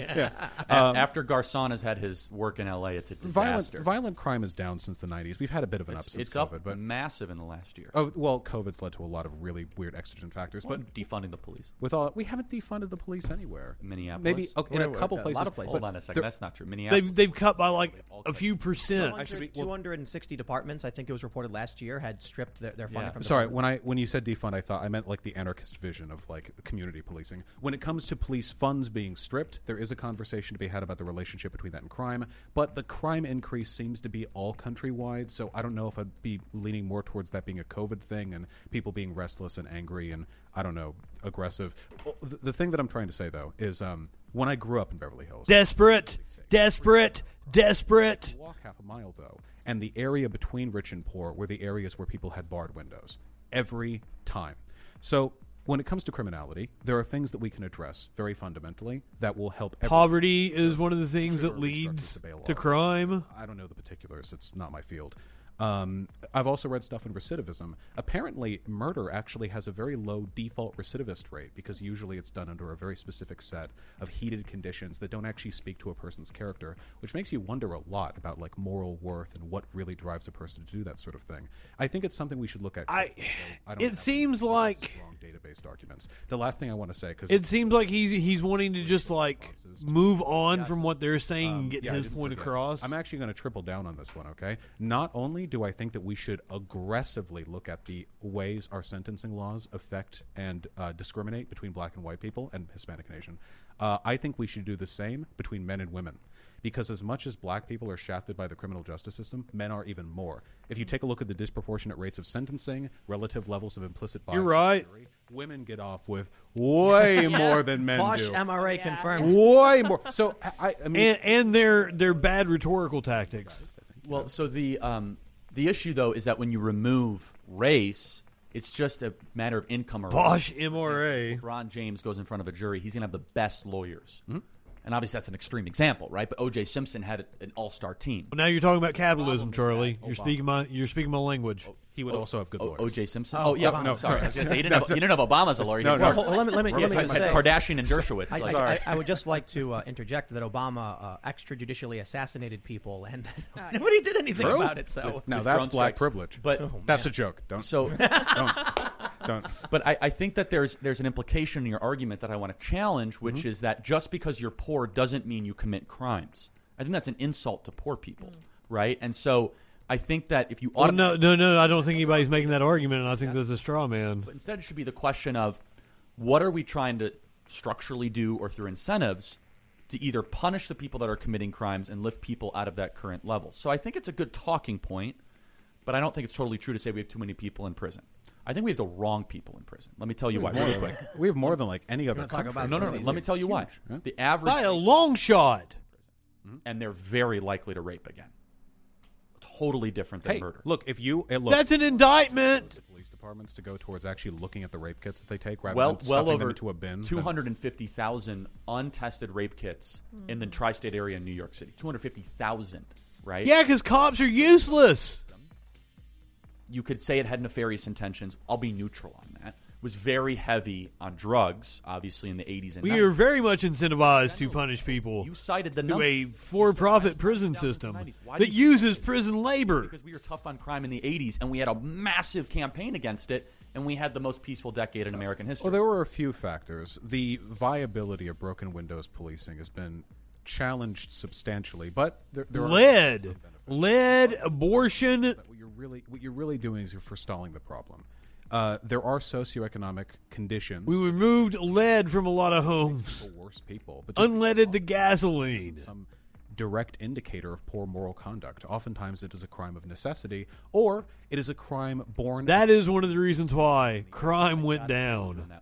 What would be a crime of necessity? Abortion is one of the reasons why crime went down. What would possibly be a crime of necessity? I know I can at least speak to personal experience that I knew some people involved in like they said they would sometimes peddle drugs, and they did it because while they may have been accounted for by the welfare state, their parents' medical bills weren't. Not sufficiently, not even close. Stuff like that. Now maybe legally, if that person got arrested, the law says they have to be. I could never morally condemn them. They were trying to save their mom, man. But I got to push back on that. Sure. I mean, for sure, it's anecdotal, but it is. So it's not like a data point. I never understood this, having grown up on the South Side, seeing people sell. They scrutinize all of Vosh's points. I mean, no joke. And get away with just fallacious bullshit all over the place. A baseball field. Now, I understand not everyone can play guitar. Skateboard. True. I knew a guy who said he just bought T-shirts. He went and bought bulk T-shirts. Were Vosh and Tim Pool skateboarding before this? And you can do the same thing with socks. And then people go on the side of the road and sell socks. I think the choice of committing a crime was the choice. Well, it is. Well, hold on. It is always a choice. But what we're really talking about is the limits of determinism here. How much do we choose the things we do? You can make an argument that it's all. I mean, you're religious, of course, so you wouldn't have this argument. But I wouldn't have anything close to this argument. Right. From a secular perspective, you could make the argument that at the end of the day, the things we do are driven entirely by the chemical reactions in our brain, and therefore everything that we do from start to finish is just a combination of random molecular patterns and blah blah. We don't live our lives. Yes, I agree with that, and that's why I don't believe we have free will. But in practice, we are also the product of our environment. That's a fun argument to have with me, by the way. While growing up, yes. Is a pretty strong. I don't believe in free will. Is a suggestion. There is a lot, there are a lot of moral implications that come with holding that belief. Probably not. So that statistical difference has to be accounted for by the inevitable fact that environmental differences can lead to harsh outcomes. The question is, though, do you then create a set of lack of enforcement to say that we're actually not going to enforce it? Yeah, pretty much. You had an entire article in National Public Radio, not saying you believe this, that says the case for looting, right? San Francisco's basically employed this, $900 or less, they're not going to prosecute you, right? Videos of them stealing entire Walgreens, right? Not an exaggeration. And then you have, and just a data point, just because of COVID, Europe's crime rates did not increase.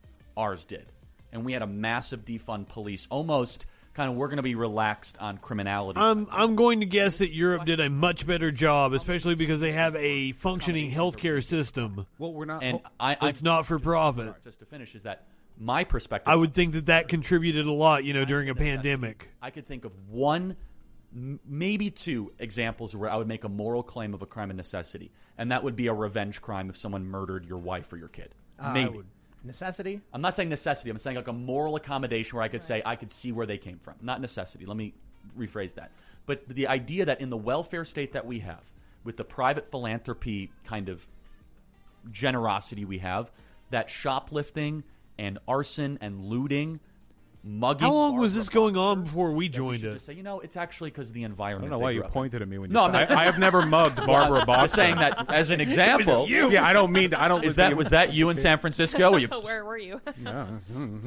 No, I've gotten stolen from in San Francisco before. It was a very fun experience. That was back before YouTube too, so I couldn't afford to replace anything. Okay, a lot to respond to here. Neil Durkheim, cool guy, dead now. Thought that crime was sociologically useful because it shows you where the antagonisms are between people's wants and the state's desires. So crime takes place where there's an agitation between what people are being compelled to do by whatever, their own behavior, their desires, and what the state will allow you to do. So, for example, during a... But you can't operate under that paradigm as if, like, everybody else believes there's no free will. To put it lightly, quite a few cases of theft during that... People aren't ready for that. They would do anything for it. So what's the line from Back to the Future? Maybe your kids will dig it. Becomes a sociological indicator of a social need that isn't being met.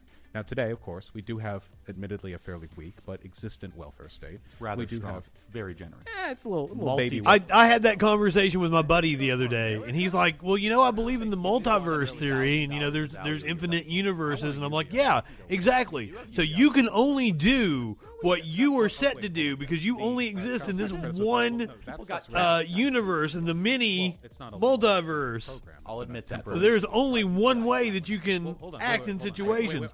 Blew his fucking mind. People commit crimes. Hold on, this is a spurious correlation, okay? First of all, you will not be able to find... I mean, I choose it like to people getting their... I went gay for Gay Pride Month, and then I've still been gay for the month after. They won't commit the crime. So people got money and they still committed crime. Yeah, but it doesn't always correspond one-to-one like that. The reason why people needed money is because they weren't getting any money from their jobs because they couldn't work their jobs. So people were still in a worse position. Well, they also got unemployment. Remember, very generous unemployment. The unemployment started plus pretty generous. $600 to $800. Right, I think it was a week or a month. Right, it was very still currently that run through, and not bonus. everyone is applicable for unemployment. There are a lot of conditions there that can make that difficult. No, they were very generous. They didn't turn anyone down during the lockdown. We're being very spurious with our. Well, we're very wonky. I'm sorry, I interrupted you. I'm just not wonky. This is the opposite of being wonky. Helpful. I love dead white guys. That's I actually don't know if Durkheim was white. So I'm not pro-crime, not pro-criminal here. I'm pro-lenient. I saw them promoting Sweden again. To lower our recidivism. Like, as not having mask mandates. If I had to guess, everybody in Sweden is just wearing a mask, and they don't have to mandate it. It's very bad. Because they love pointing out, well, Sweden doesn't have a minimum wage. No, they have a union set wage, and it's a lot higher than ours. They did a movie about that. That's why they don't have a government set minimum wage. Yeah, which only serves my point. So I'm assuming their government just came out and asked them to wear masks. They're like, okay. There are a couple of things I think we should all agree to, okay? First of all, I'm sure there's some assholes in Sweden, but... Just flat out. I think that drugs in general should be treated like a medical issue. Portugal did that. They did. Yeah, I'm not high enough for this shit. Thank you, Vosh. Conflicting data on Portugal, but fine. It's pretty promising. So you take like heroin. Nobody wants to be on heroin, okay? If you're on heroin, in the fleeting moments you have in between your little sessions, you know something's up. So you treat that like a medical issue. Say, hey, we have government offices. You want to come by? And I think most of the people, I'm not sure on the data on this one. I might be wrong. I think the majority of people that are actually on heroin in the United States now got started on prescription drugs. The unemployment, the stimulus. First of all, during the opioid crisis, hiring for specific work, like labor stuff, because nobody wants to work. And no joke, like I've been having conversations like every other day, like, can we find some people? And it's like, we can't find any. Yeah, I want to say I'm right about that. Most of the people that are on heroin today. Interviews. We had over 800 flights canceled. For the majority of the people that are on heroin today. And now we're facing fuel shortages because of I might be wrong, but it is definitely a huge chunk. This unemployment stimulus thing where they're doing the $300 bonus. Now they're doing the child tax credit, which won't be for everybody. Mm-hmm. And we're seeing a correlation with massive job openings and people not taking these jobs. I think it's phenomenal. Finally, the bargaining power is in the hands of the workers. Whoa, but Tim, in states where they have rescinded the unemployment benefits, they have seen no change in the amount of hiring, proving that it wasn't the unemployment benefits. Many companies now do because of their decriminalization.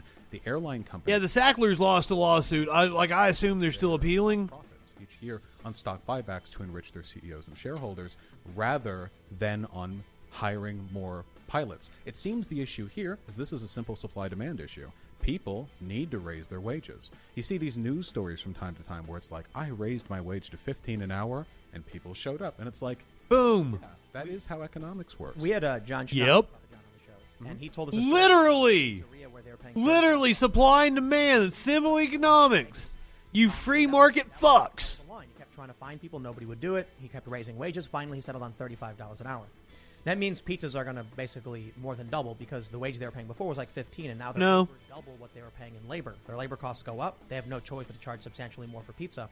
In the short term, within a month or so, that might have an impact on those pizza makers. But the ripple effect is going to slam into everybody. All of a sudden, the contractor can't afford to feed. Now, that is a factor that Vosh brought up. Because of like how we have a then the landlords aren't going system to crews to fix the buildings that functions just to suck the money from poor people. You go to Walmart and you spend your money, it sucks it right out of your local economy and sends it to Bentonville, Arkansas. Shock. For a year, nobody worked, or very few people worked. And people got used to staying at home. And as the government should... I mean, like, this is 3 millionaires in a room, right? A little bit. You know, we have I'm assuming Vosh makes a good living. Better this than war. And now people are returning to work, and they're realizing work sucks. Work sucks everywhere. But in this country, compared to maybe some of our equally developed contemporaries, work really sucks. The work culture, our rate of overproductivity, Americans more than any other developed country, by the way, we push our workers hard. And you have favorable employment. And we do not compensate them for pushing them hard. There are a lot of people who have jobs. Here is productivity part-time jobs compared with hourly compensation. Like 2 weeks before the end of the current one, they're constantly worrying about whether or not they're going to make their shifts line up to get enough hours to get the money they need to pay down their student debt along with their rent and everything. It sucks, and it's untenable, and we are in an era of unprecedented record profits for CEOs. There is a podcast called Pitchfork Economics that rich people need to start acting as if the pitchforks are going to come for them. Maybe it was and how they approach government policy, because if they don't, the pitchforks are going to come for them. I will say that the lockdowns were way too harsh and intense.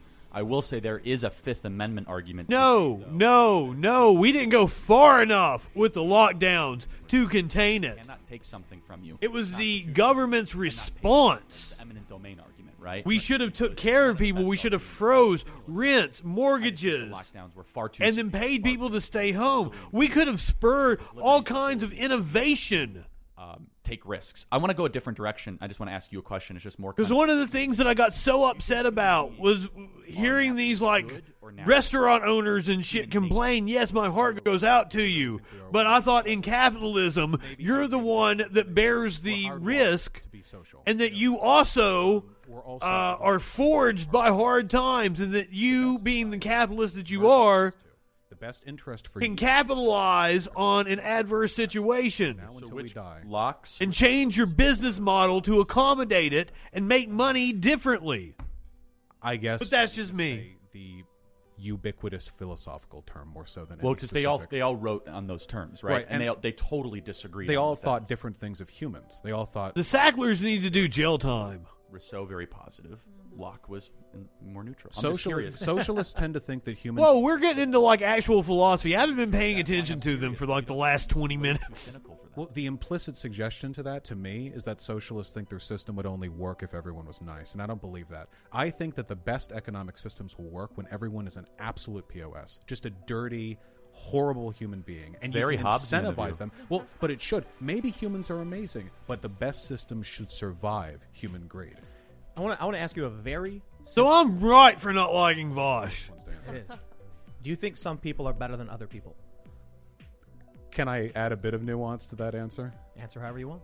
I think that some people have What a been weird developed question. to be more moral and of better character. Oh no, Was that a racist question? Was he like asking like? Just better, like they're taller. that's it. Oh, However, but I think your interpretation of the question is part of the answer. by any metric, there will always be people who are better than others. Always, perhaps by some combination of environment and genetics. I just hope that we can. What are you measuring better? I agree. I think All attributes are distributed on a fucking normal scale. be like for everyone to prosper, for people to be successful. Some people are poverty, things like smart that. in some ways, and some issue people are is smart in other disagree on ways. Some people have Well, I think we want charismatic personalities. I think, I want more honestly, conservation and conservation of what we already have. these are three men slight ideological? that are surviving more on their charisma than they are anything else. Well, I think that we have something beautiful. Well, I don't know what charisma Tim Pool has. What the fuck is up with him? Brutish and nasty and awful and cruel. And the fact we've been able to build something decent and civil is pretty. Okay, so this is the state of nature question, A good system, a great system. and I don't think you can answer it one way or the other. I think it's a distribution of different personalities. Not all people are brutish and cruel. Not all people are loving and nurturing. Of course not. And No. then we have everything in Sacrifice of rights between. is something that usually has to be earned negatively. I always thought the state of nature question was weird. It's like a false do dichotomy. you want people to be brutalized, impoverished, imprisoned, Of course not. taking their rights away? But I would never want to grow complacent. You're both familiar with the Marxian theory of dialectic materialism. You mean correct? Hegel's I'm theory? Oh no, he had the dialectic, and we built on it, or he We? built. We. I'd love to get into. No, I really want to get into the Marx thing because I'm I said super he. fascinated by it. No, I just want to say, the theory, I mean, put simply, I guess, is that human society, the human project, it evolves as a product of antagonism, grinding antagonism between people in Marxian view That's of very, different. That's very Hegelian. Yeah. Well, yeah, no, I mean, he was a student of Hegel. I know he was part of this. He was the young Hegelians. Yeah, and he won no, the argument. Well, no, I'm not. Well, you're not. I'm just saying, like, he would get mad at you if you said he was Hegelian influence, but I don't think I would. Hegel was a smart guy. I just can't read his work because. The phenomenology of spirit is impossible to read. Thank you. All right, I was worried you're going to make fun of me. I just want to say. No, it's really hard. He made the It's very a brick. simple complex. Yeah, he was. We very agree good at on that. something. I just want to say. Sorry. I just want to. The project of humans moving forward. I think that antagonism fuels it. But I wasn't expecting Charlie Kirk to know that. But antagonism in the sense that we look at our ideas, our values, and we challenge them. So I just want to say something we disagree on. I don't think humanity's a project. do you think we're headed towards something better than what we have today? Probably not. I think that we're probably engaging in the second law of thermodynamics currently. That we're untangling. We're going to chaos, not order. See, this to me, this is the thing, and I'm not trying to patronize conservatives. Everybody throughout all of history has thought that. Fears are legitimate. Certainly. Winston Churchill's fears Welcome to the Troll were Patrol. legitimate. No, I'm not. No, Milk from PV. And there are elements of this. I think, though, that if society is to collapse, it would probably be from climate change more so than like the. Oh, come on. You don't believe that. No, for sure.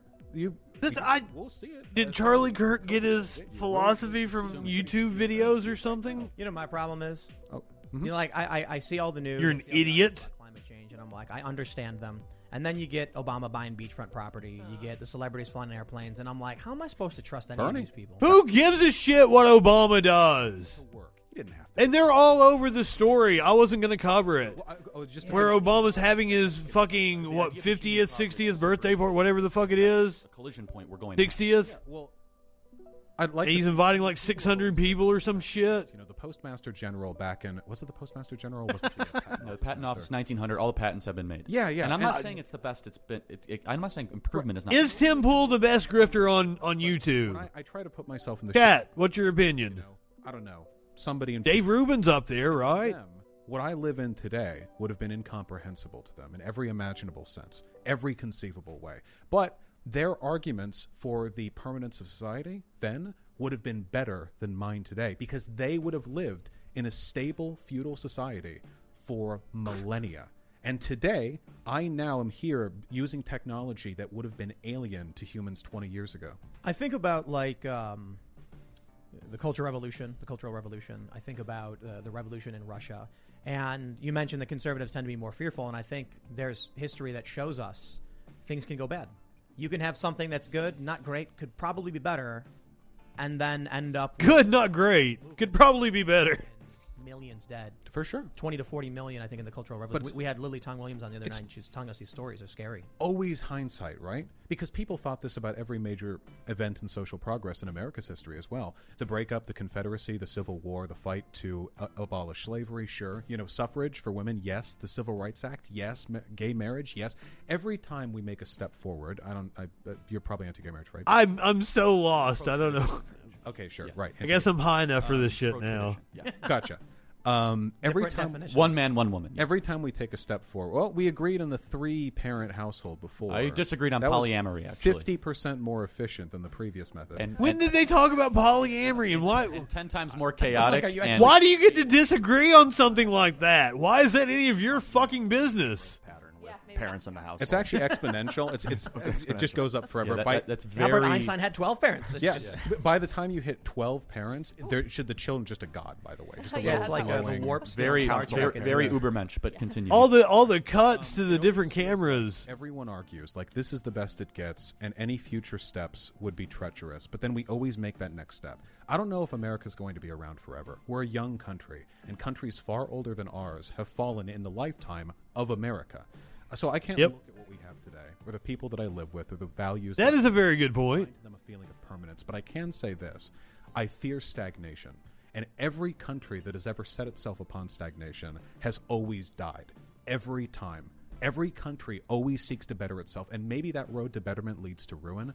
But the path of stagnation is always ruinous. I agree.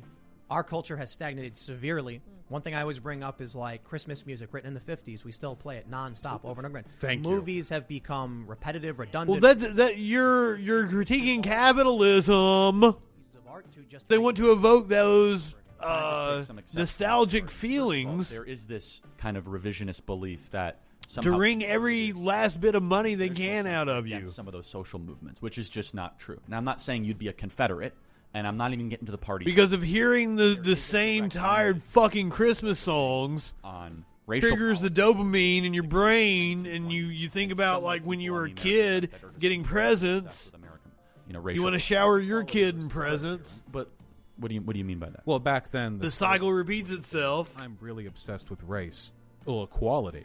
Now it's obsession with race can be pernicious in many ways, but I think there's a pretty I've been back to not paying attention to them. being obsessed with I think racial it's They started talking about philosophy, and I was kind of- in, and this has think gone I do somewhere Like, else. you? I don't I know don't what the think fuck you they're would. talking about. I mean, I don't know you well enough. You seem rather decent. I try my best, but like I wouldn't give power to Nicole Hannah-Jones. I don't know who that is. She founded the 1619. That's the 1619 Project. We're back to that shit again. You have demonized her. That's why you're a racist, sir. You took just a accomplished black woman who wrote a piece you disagree with. You're supposed to be on the side of free speech. You fucking moron. Let's get to And you're trying to malign the woman because you didn't like what she had to say. Great question. not just like And you don't like her skin color, right? different things to anyone. But if you were to look at a society and were asked to assess its worth, what metrics would you look towards? Its ability to defend those that can't defend themselves. Okay. Charity generosity. I like listening to Christmas music like the week before The Christmas. ability to pass down. That's when I break out my Christmas playlist. But it's got old shit, it's got new shit, it's got a whole lot of different shit. Cause of the nation above the self. All right. I've got an idea. I think that's a with fairly collectivist point, that last one, though, wouldn't it be? Well, The nation above itself? I mean, Stalin you could call it collectivist, but I wouldn't say the state. I'd say the idea of the nation, right? So there's two different things, and those are conflated sometimes by libertarian socialist types, which is a walking contradiction. I'd love to ask you about that. I like Christmas. I like, I go all out. I cook a big-ass dinner.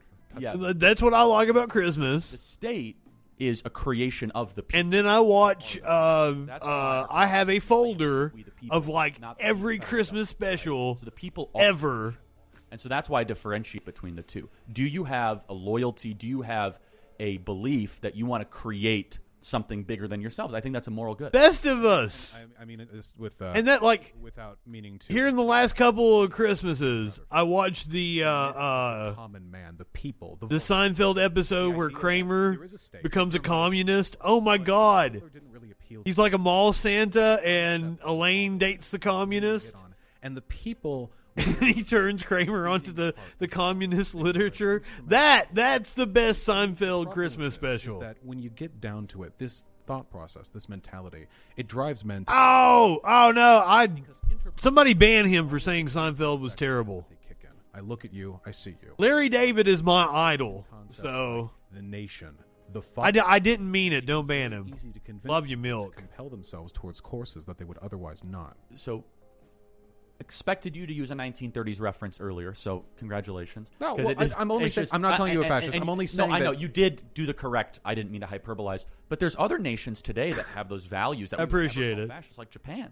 I was just fucking around. Japan has very strict immigration. Mm-hmm. Well, I think Korea is actually a better example, to be honest. I really don't like either of those countries for the reasons that What the fuck are they talking about? Deeply conservative countries. I agree with you. Right. They're wonderful. And I think they do so in part because there's a degree of anti-individualism in the subservience they all expect of the common good. It's been a while since I have gone back and watched the entire series. It's probably been about 10 years when I was in college. For me, the value... It's about time for me to go back and watch the entire series again. Sure, which is two different things. Is freedom. We sure as fuck can. And that's what libertarian socialism... I am totally down with moving on.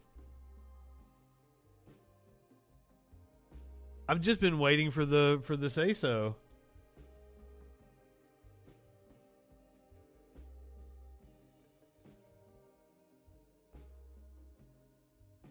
So we're going to hear from a COVID survivor who said they listened to social media. So, of course, they got some bad info. Yeah, I totally hadn't been paying attention for like the last 40 minutes. I've just been getting high and talking to you guys.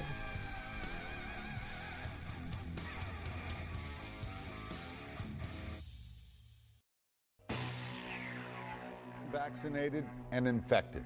A COVID-19 survivor says he made the wrong decision to not get vaccinated, and he hurt his family because of it. News Channel 5's Hannah McDonald met with the Clarksville man who says social media posts misdirected him. Nah, shit.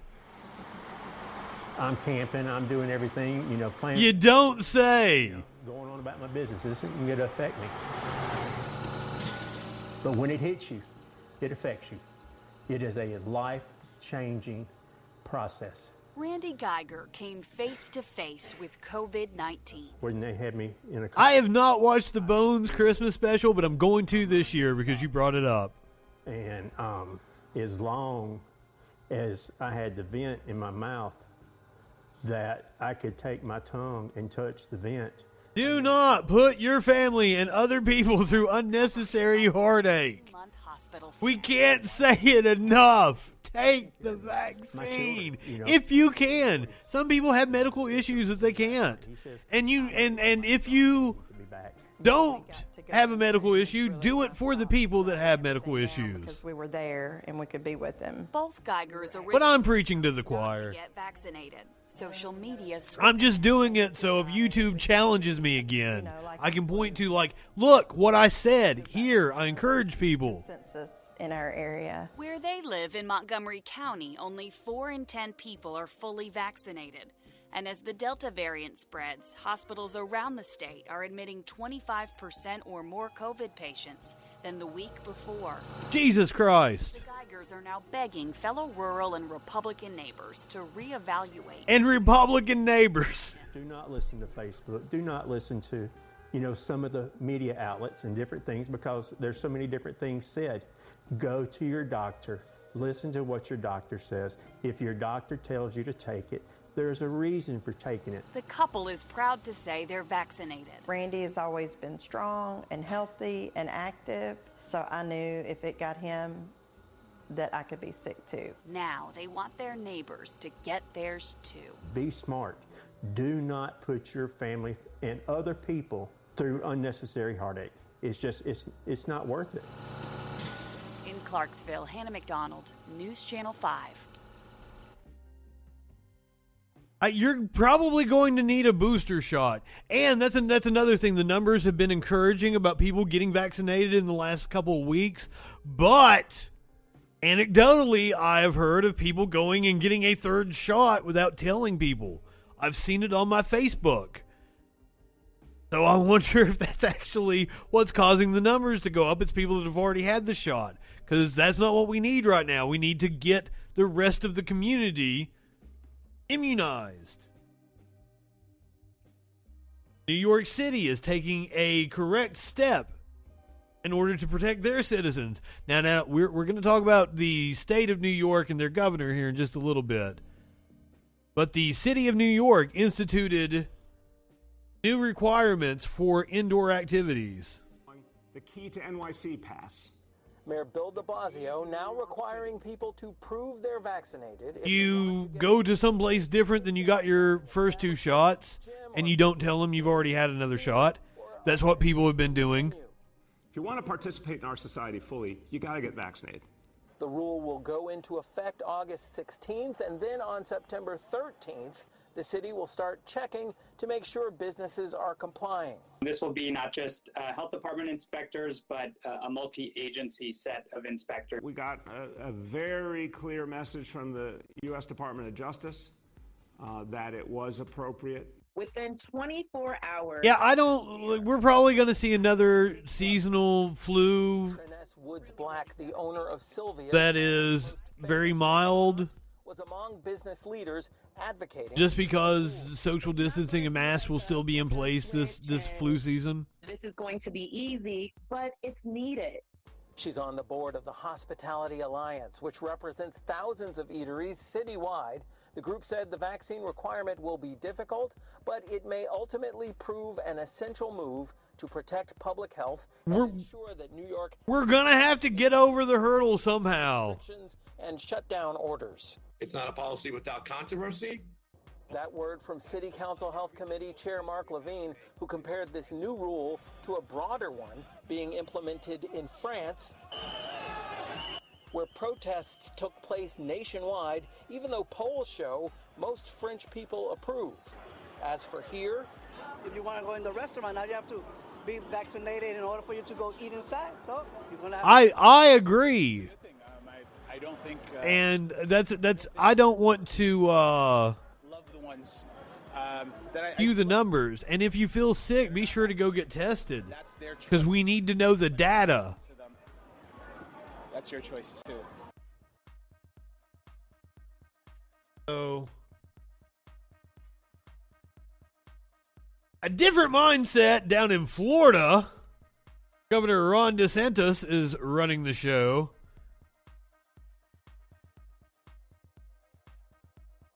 Governor sees some positive signs. Agriculture Commissioner Nikki Fried says it's time for a state of emergency declaration. Fox 13's Aaron Mesmer is joining us now live in Tampa. And Aaron, tell us what the governor's response is today. Kelly, the governor believes in what his administration is doing to slow the spread. Fucking nothing. And no matter how high those case numbers gets, he's indicated that he's going to rely on vaccination. Record hospitalizations. Through infections to stop or slow down this current wave. You can't sugarcoat numbers. The number of cases continue to place Florida at the epicenter of the current COVID-19 surge. 51,000 cases between Saturday and Monday, 100 deaths. Agriculture Commissioner Nikki Fried is calling on Governor DeSantis to declare a state of emergency. And when I ask for a state of emergency, that allows us to pull down additional federal resources to get more vaccines, to get more testing sites. During a pair of news conferences, DeSantis didn't acknowledge Fried's request, but in the past, he has said the emergency ended when vaccines became widely available. And he defended his administration's response. I know the media fixates on cases, but the best indicator is the emergency room visits for COVID-like illness. Record hospitalizations. Leveling off, and he believes case numbers will soon follow. The governor also believes his seniors first approach, in which a majority of Florida seniors were vaccinated, is the devil. Thousands of lives. At the end of the day, would I rather have 5,000 cases amongst 20-year-olds or 500 cases amongst seniors? I would rather have the younger because of the effect that it has. And so I think protecting the vulnerable has been the right way to go. Every life is precious. And to jeopardize our youth, even if it's 5,000 cases, 10,000... I don't know that they're going to lock down. I fucking... lot of doctors disagree with the I think they're just going to barrel through it. I don't think they're going to care. 1,000 cases a day by September. Meanwhile, Freed, also a candidate for governor, continues. I don't see how they can't, though. Like, 2 schools have opened in this country. But the governor has said the state reports the data. Both of them have already shut down. More schools, like, open today. For the panic. Obviously, media does. Others are opening tomorrow. Fearmonger. You try to do this stuff. If he so chooses to not listen to the people and to the ones that are out there on the front lines, he's creating this frenzy. And again, over the last 3 days, that's Saturday through Monday, the state has seen 51,000 COVID-19 cases and about 100 deaths. Well, I mean, the encouraging thing is in the UK, cases and 200. They pulled all the restrictions, and so far, cases have gone down. Look at the date to date, year to year. So maybe just through sheer letting it run through the population and vaccination, we've reached some sort of herd immunity. Kelly? So much to stay on. And that we might be close to being over it. Because, like, we're lagging like 6 weeks behind the UK. And so far, so good over there. This is such... It's wild. And I can't get over this Daily Caller article.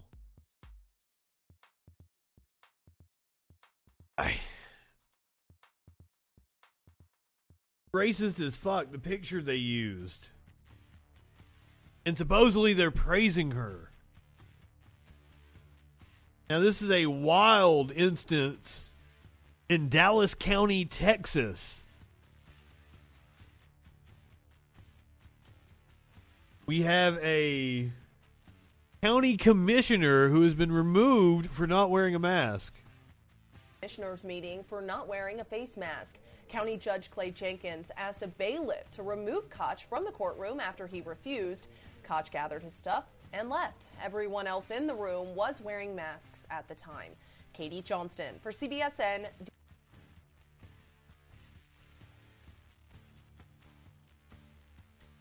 Democratic County Judge Clay Jenkins asked a bailiff to remove Koch from the Dallas County courtroom after he refused.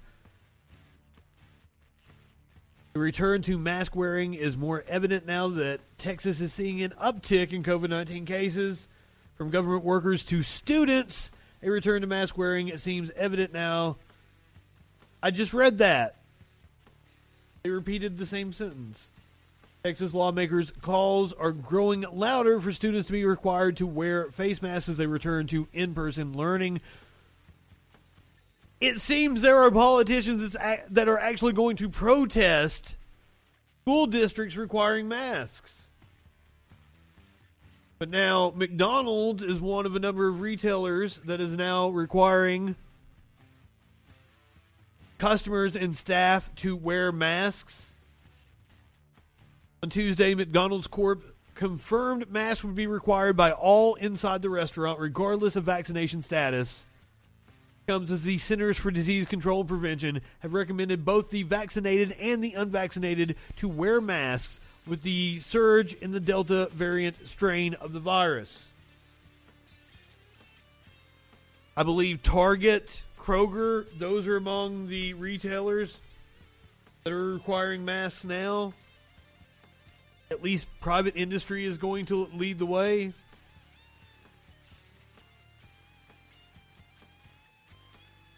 Meanwhile, a group of workers actually walked out of a McDonald's. It looks like today, in protest, there was a recent violent customer attack on a worker. Cuando luchamos, cuando luchamos, cuando luchamos, cuando luchamos, se ve y se siente. El pueblo está presente. Se ve y se siente. El pueblo está presente. Se ve y se siente. El pueblo está presente. Fuck yeah, shut it down.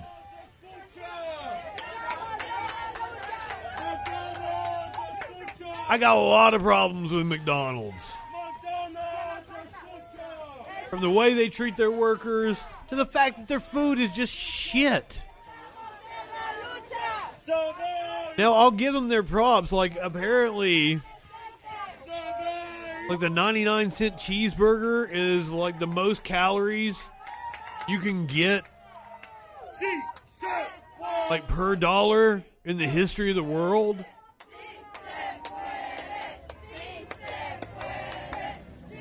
Or something to that effect. I think this also, each one of us will remember where we were that day, so I think very significant. That was the El Paso shooting. Indicating some kind of memory garden.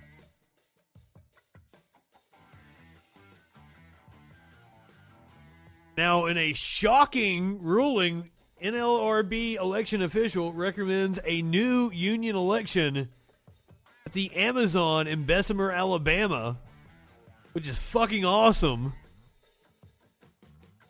An official with the National Labor Relations Board has recommended that the results of this year's union vote at Amazon's Bessemer Fulfillment Center be set aside, determining that the online retailer violated labor law. Anytime they're ruling against Amazon, I'm all for it. The decision, reported by Bloomberg and the Washington Post, could pave the way for another vote on whether workers at the warehouse can join a union after an already contentious campaign earlier this year. Despite the recommendation, a decision must still be rendered by the NLRB's regional director.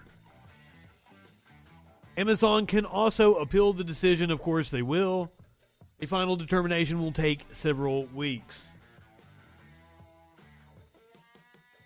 So that's hella cool. What's not hella cool is that there are some striking miners in Alabama, and they are being attacked by vehicles trying to hit them on the picket line. Apparently another one tried to attack them last night. They are planning a rally tomorrow as the strike enters its 5th month. Members of the United Mine Workers of America are planning a large-scale rally for Wednesday as the union continues its strike against Warrior Met Coal. They actually went and marched on Warrior Met Coal's headquarters in New York. The union says it will be busing in members from Illinois, Indiana, Pennsylvania, Ohio, Kentucky, and West Virginia to show support for the strike now in its 5th month. The rally is planned to begin at 10 a.m. on Wednesday. Last week, union members from several states took part in a demonstration in Manhattan at the offices of BlackRock, an investment management corporation that is the world's largest asset manager. The union says BlackRock is the largest shareholder in Warrior Met Coal. That is the Alabama company the UMWA has been on strike against since April the 1st. The UMWA international president said that the union is not backing down.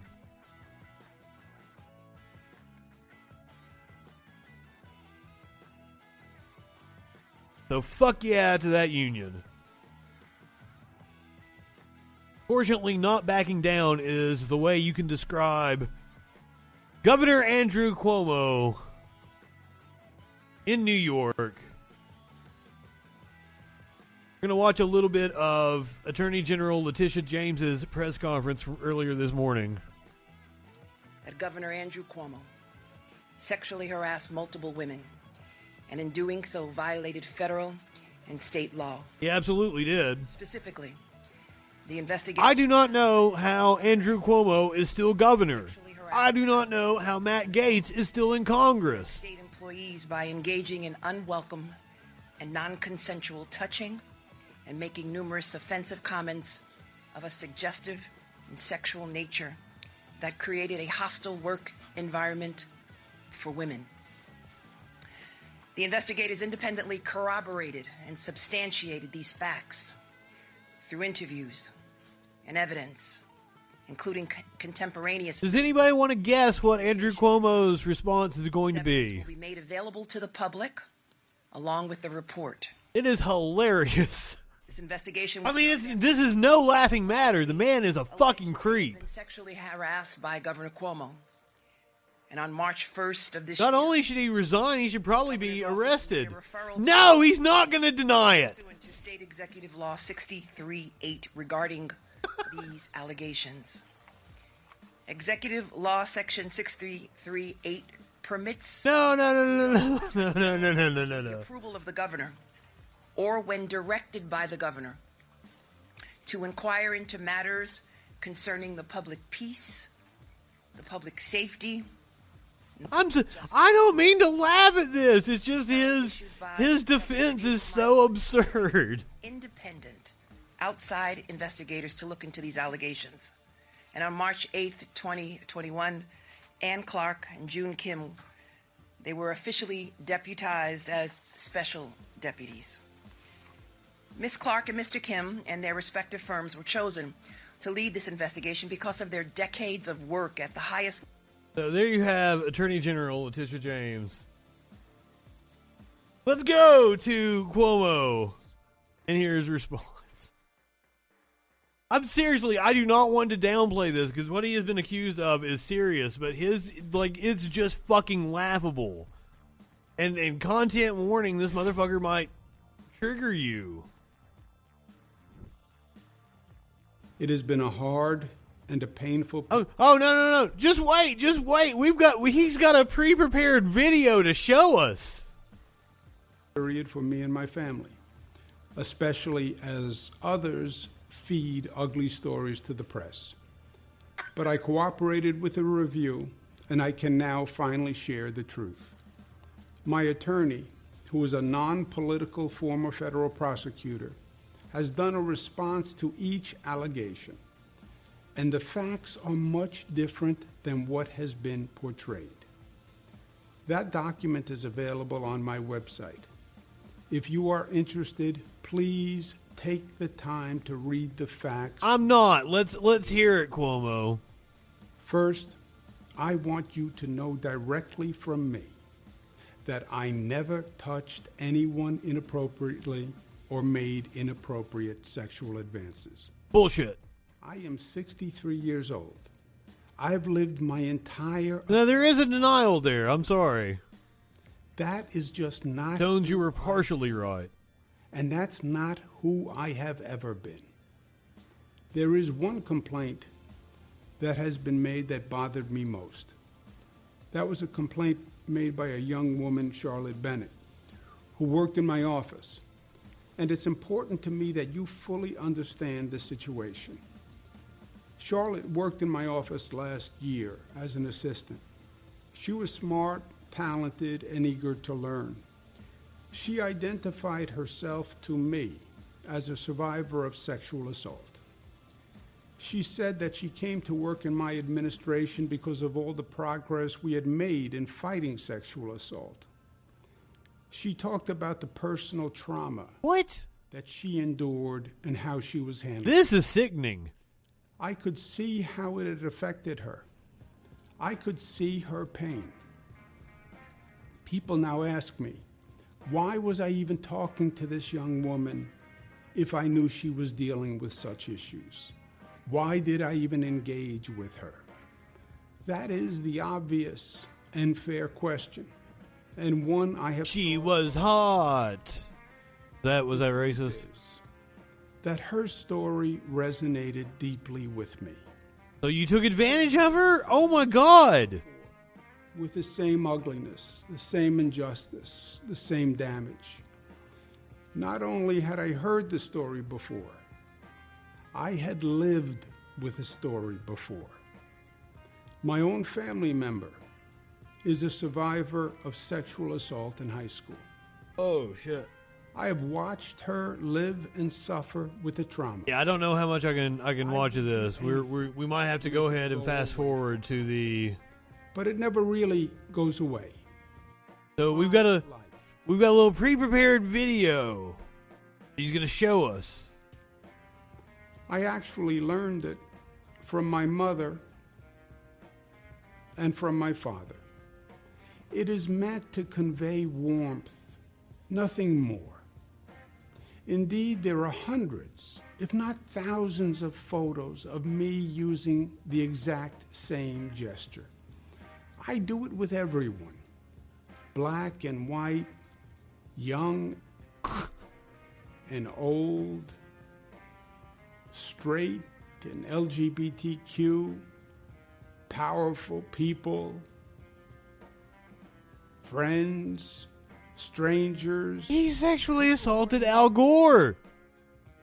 After the event, the woman told the press that she took offense at the gesture. And for that, I apologize. Another woman stated that I kissed. Keep your creepy ass hands to yourself, motherfucker.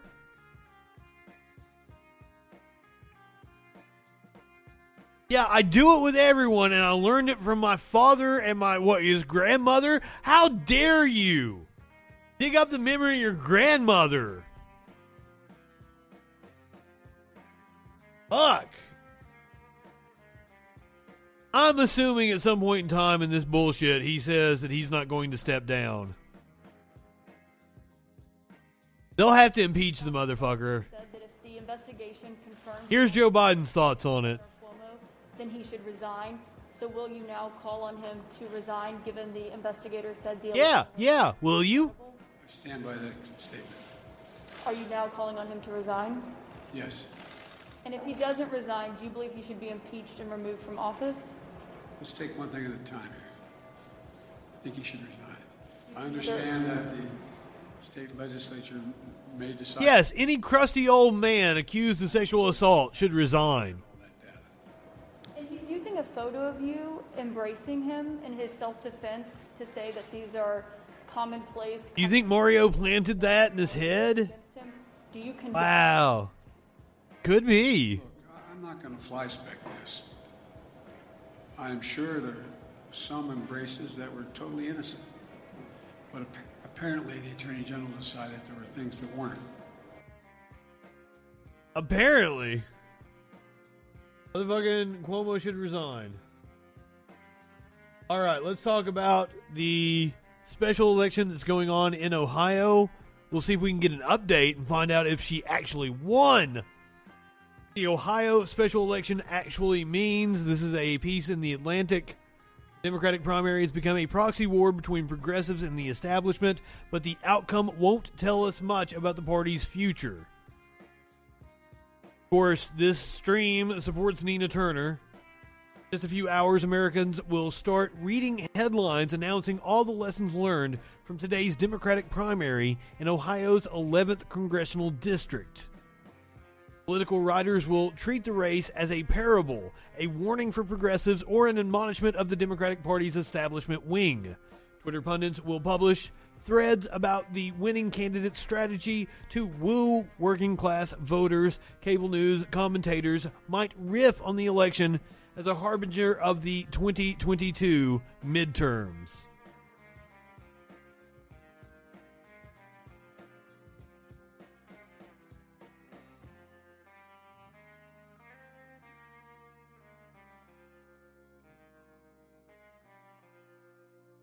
What the fuck?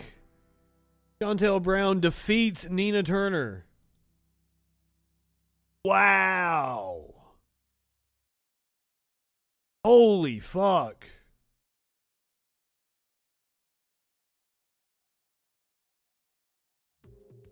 Cuyahoga County Council member Shontel Brown will defeat former state senator Nina Turner in the multi-candidate Democratic primary for the special election in Ohio's 11th congressional district.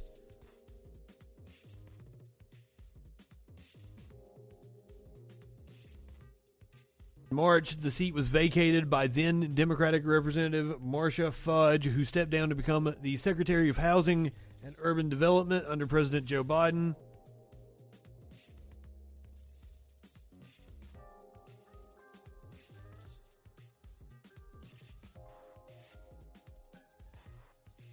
The race became increasingly heated in recent weeks, with Brown seeking to use Turner's national profile against her, portraying the former state lawmaker as a Democrat who wouldn't be a reliable partner with the White House. He was going to be a part of the squad. Turner rejected such assertions and recently released a pointed television advertisement that questioned Brown's ethics. While some groups have deemed the race as a proxy between moderate and progressive Democrats, the race is much more nuanced on the local level. Turner and Brown have deep roots in the community and both indicated that issues such as poverty and criminal justice reform would be major priorities if elected to office. Turner spoke to Insider in March and explained the need to combat economic inequalities, a huge issue in the Rust Belt District. The Democratic establishment poured a lot of money into Shontel Brown's candidacy.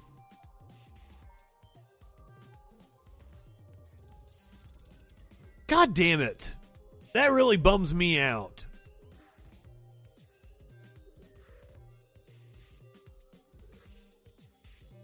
I'm not high enough for this shit.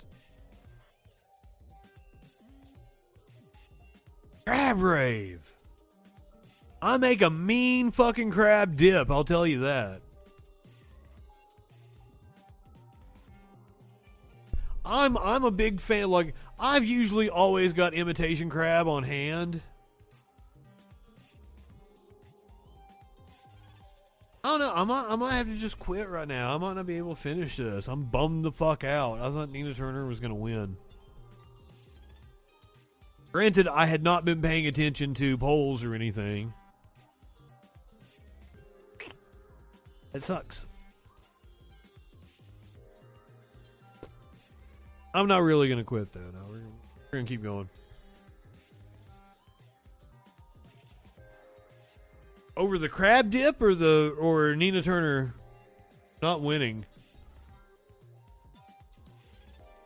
They did everything they could to smear her. They poured a shit ton of money in there. Yep, that sucks. Also, something that sucks. Officer dead. Suspect killed in violence outside of the Pentagon.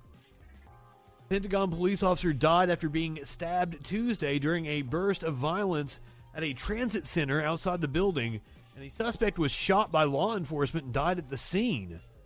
Pentagon and headquarters of the U.S. military was temporarily placed on lockdown after a man attacked the officer on a bus platform shortly after 10:30 a.m.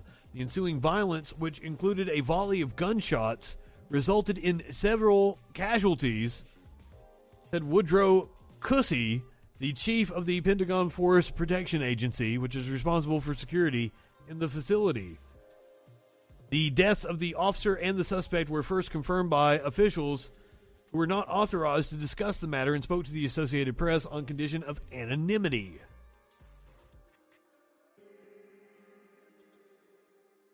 Suspect was identified by multiple law enforcement officials as Austin William Lands, 27 of Georgia. The officer was ambushed by Lands, who ran at him and stabbed him in the neck, according to two of the law enforcement officials. Responding officers then shot and killed Lands. Investigators were still trying to determine a motive for the attack and were digging into Lands' background, including any potential history of mental illness or any reason he might want to target the Pentagon or police officers. Officials could not discuss the investigation publicly and spoke to the AP on condition of anonymity.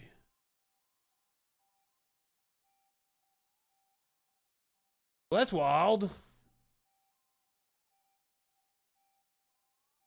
Also a bummer.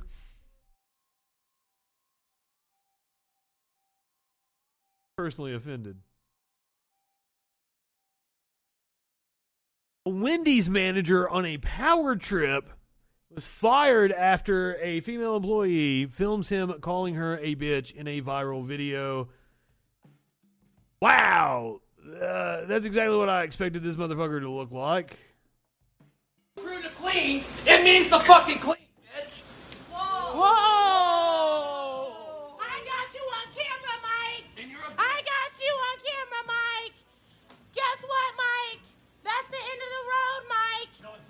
You about to lose your job. You about to lose your job. Disrespectful he is. I'm finna send this video to Lisa. I'm sorry, Lisa. But this is how your other I'm sorry, Lisa, but you gotta fire him. You have a right to disrespect what, Mike? I couldn't hear you. Say it again louder for the camera. Say it again. Oh, I fucking love it. We appreciate you. You have no permission to record me. I don't know. We in public right now. No, we're not. We in public. This is a public restaurant, right? Anybody else working in a public restaurant? Michael has been screaming at me for about 5 minutes straight. Michael is power tripping. Mike about to lose his job.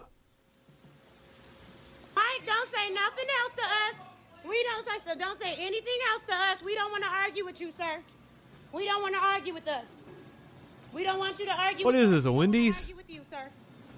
Did I say Wendy's? Yeah, Wendy's. So do not. You're fucking lazy. Your job is to help stock, not delegate. Called her fucking lazy. At this point, we gonna stop talking to Michael. We just gonna record because I don't know what else he want me to do.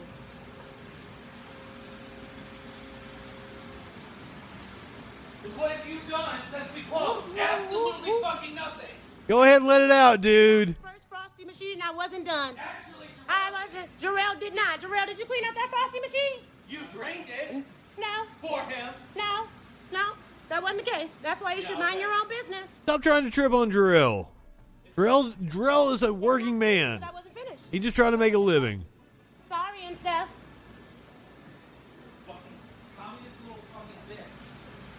Did he say communist fucking bitch? He said communist fucking bitch.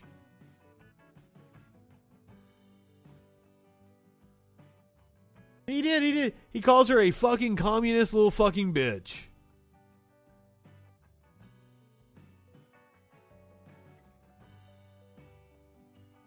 Wait, whoa. In the wake of the incident, Cargill, that was the young lady in the video, set up a GoFundMe page saying she was the general manager in training and Mike was the assistant manager who did not want her to become the general manager, and that is why he made things difficult for her.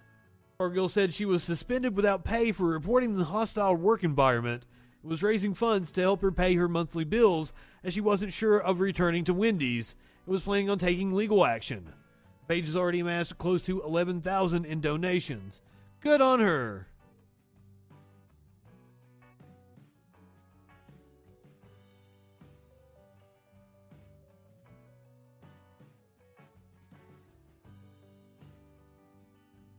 Wild scene on a fucking plane. Remember we had the debate about whether you could tape the woman down? God, that wasn't but a few weeks ago, wasn't it? Like 3-4 weeks ago? They taped she was having like a mental episode. Well, let's debate this one. This motherfucker was getting handsy with the staff. And they duct taped him to the seat. So what do you guys think? Telecommunication. Are you the truth? Both of you guilty. You guys suck. My parents are reported 2 million. My parents. He comes out with my parents. Yeah. You know what? My grandpa is reported. Yes, he's suffering from a case of affluence.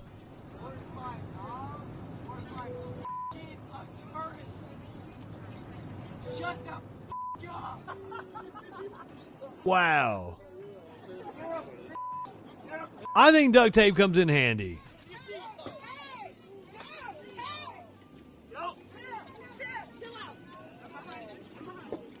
Yep. Privilege. My father.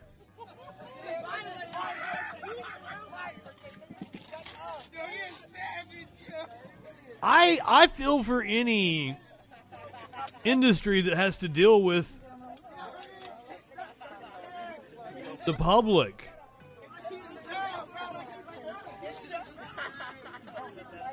All right, so we're all in favor on this one, right? This was the right course of action.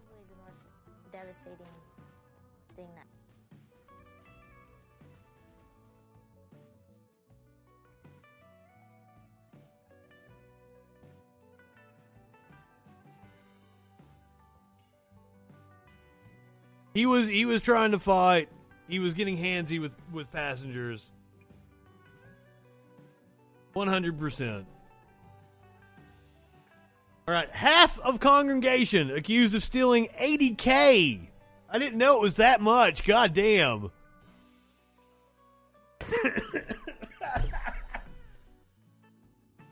Half of congregation accused of stealing $80K from church to buy stuff from Walmart.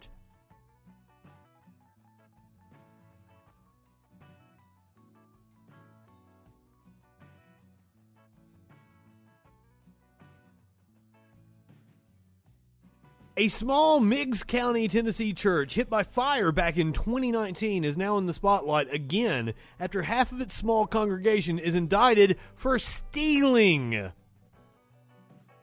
A grand jury... Walmart might be the only thing near them.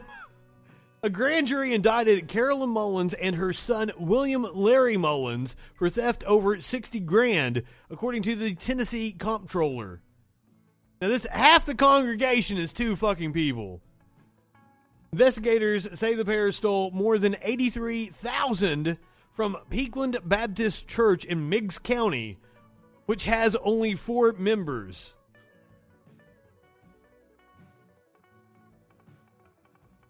This is the poor church that burnt down. Comptroller's report says the church decided to rebuild with insurance money from the fire, but the work was never completed due to a lack of funds. Investigators say Larry was the church treasurer and Carolyn was the assistant treasurer, and they were the only authorized signatories on the church bank accounts. So they were just going to take... They burnt the church down, and we're going to pocket the insurance money. That's what happened, right?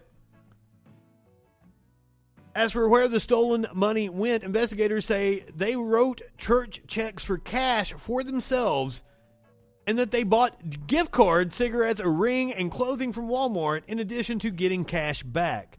The Mullinses did transfer $12,000 back to the church. However, a balance of $71,000 is still owed to the church.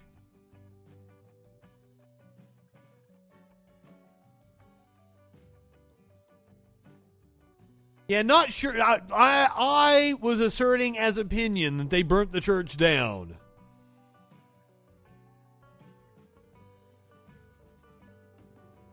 I just thought it was funny that half the congregation.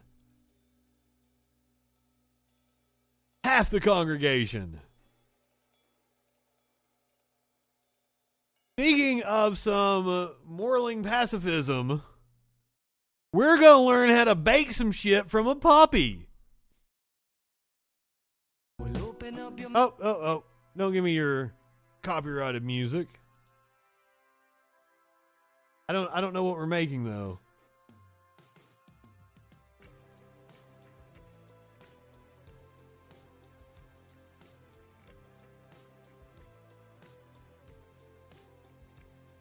Maybe we're making a pumpkin pie? Puppy is definitely tasting everything. Quality control.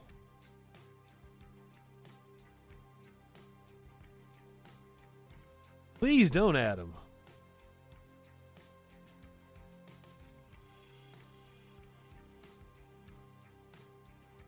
I'm not sure the puppy should have raw eggs. We got a problem with salmonella.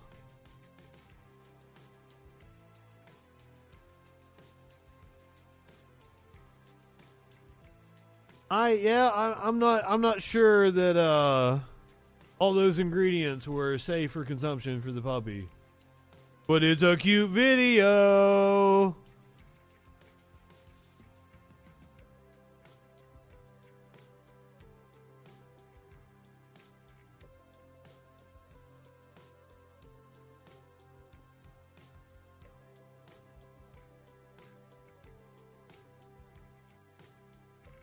All right, if you are watching on Twitch, I'm going to send you to a channel that's not doing Charlie Kirk and Vosh.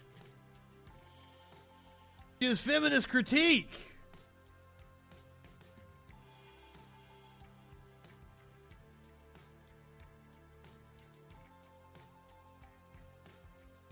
I do not. I eat plenty of food that has cat hair in it, so who am I to judge as they let the puppy lick all the shit? Yeah, it's not good for training, but damn, is it cute? Come on. All right, go ahead, light one up, tip one back. It's all right to have a little fun before you hit the sack. I'm Justin Freakin. We will see you tomorrow night on the Troll Patrol Live.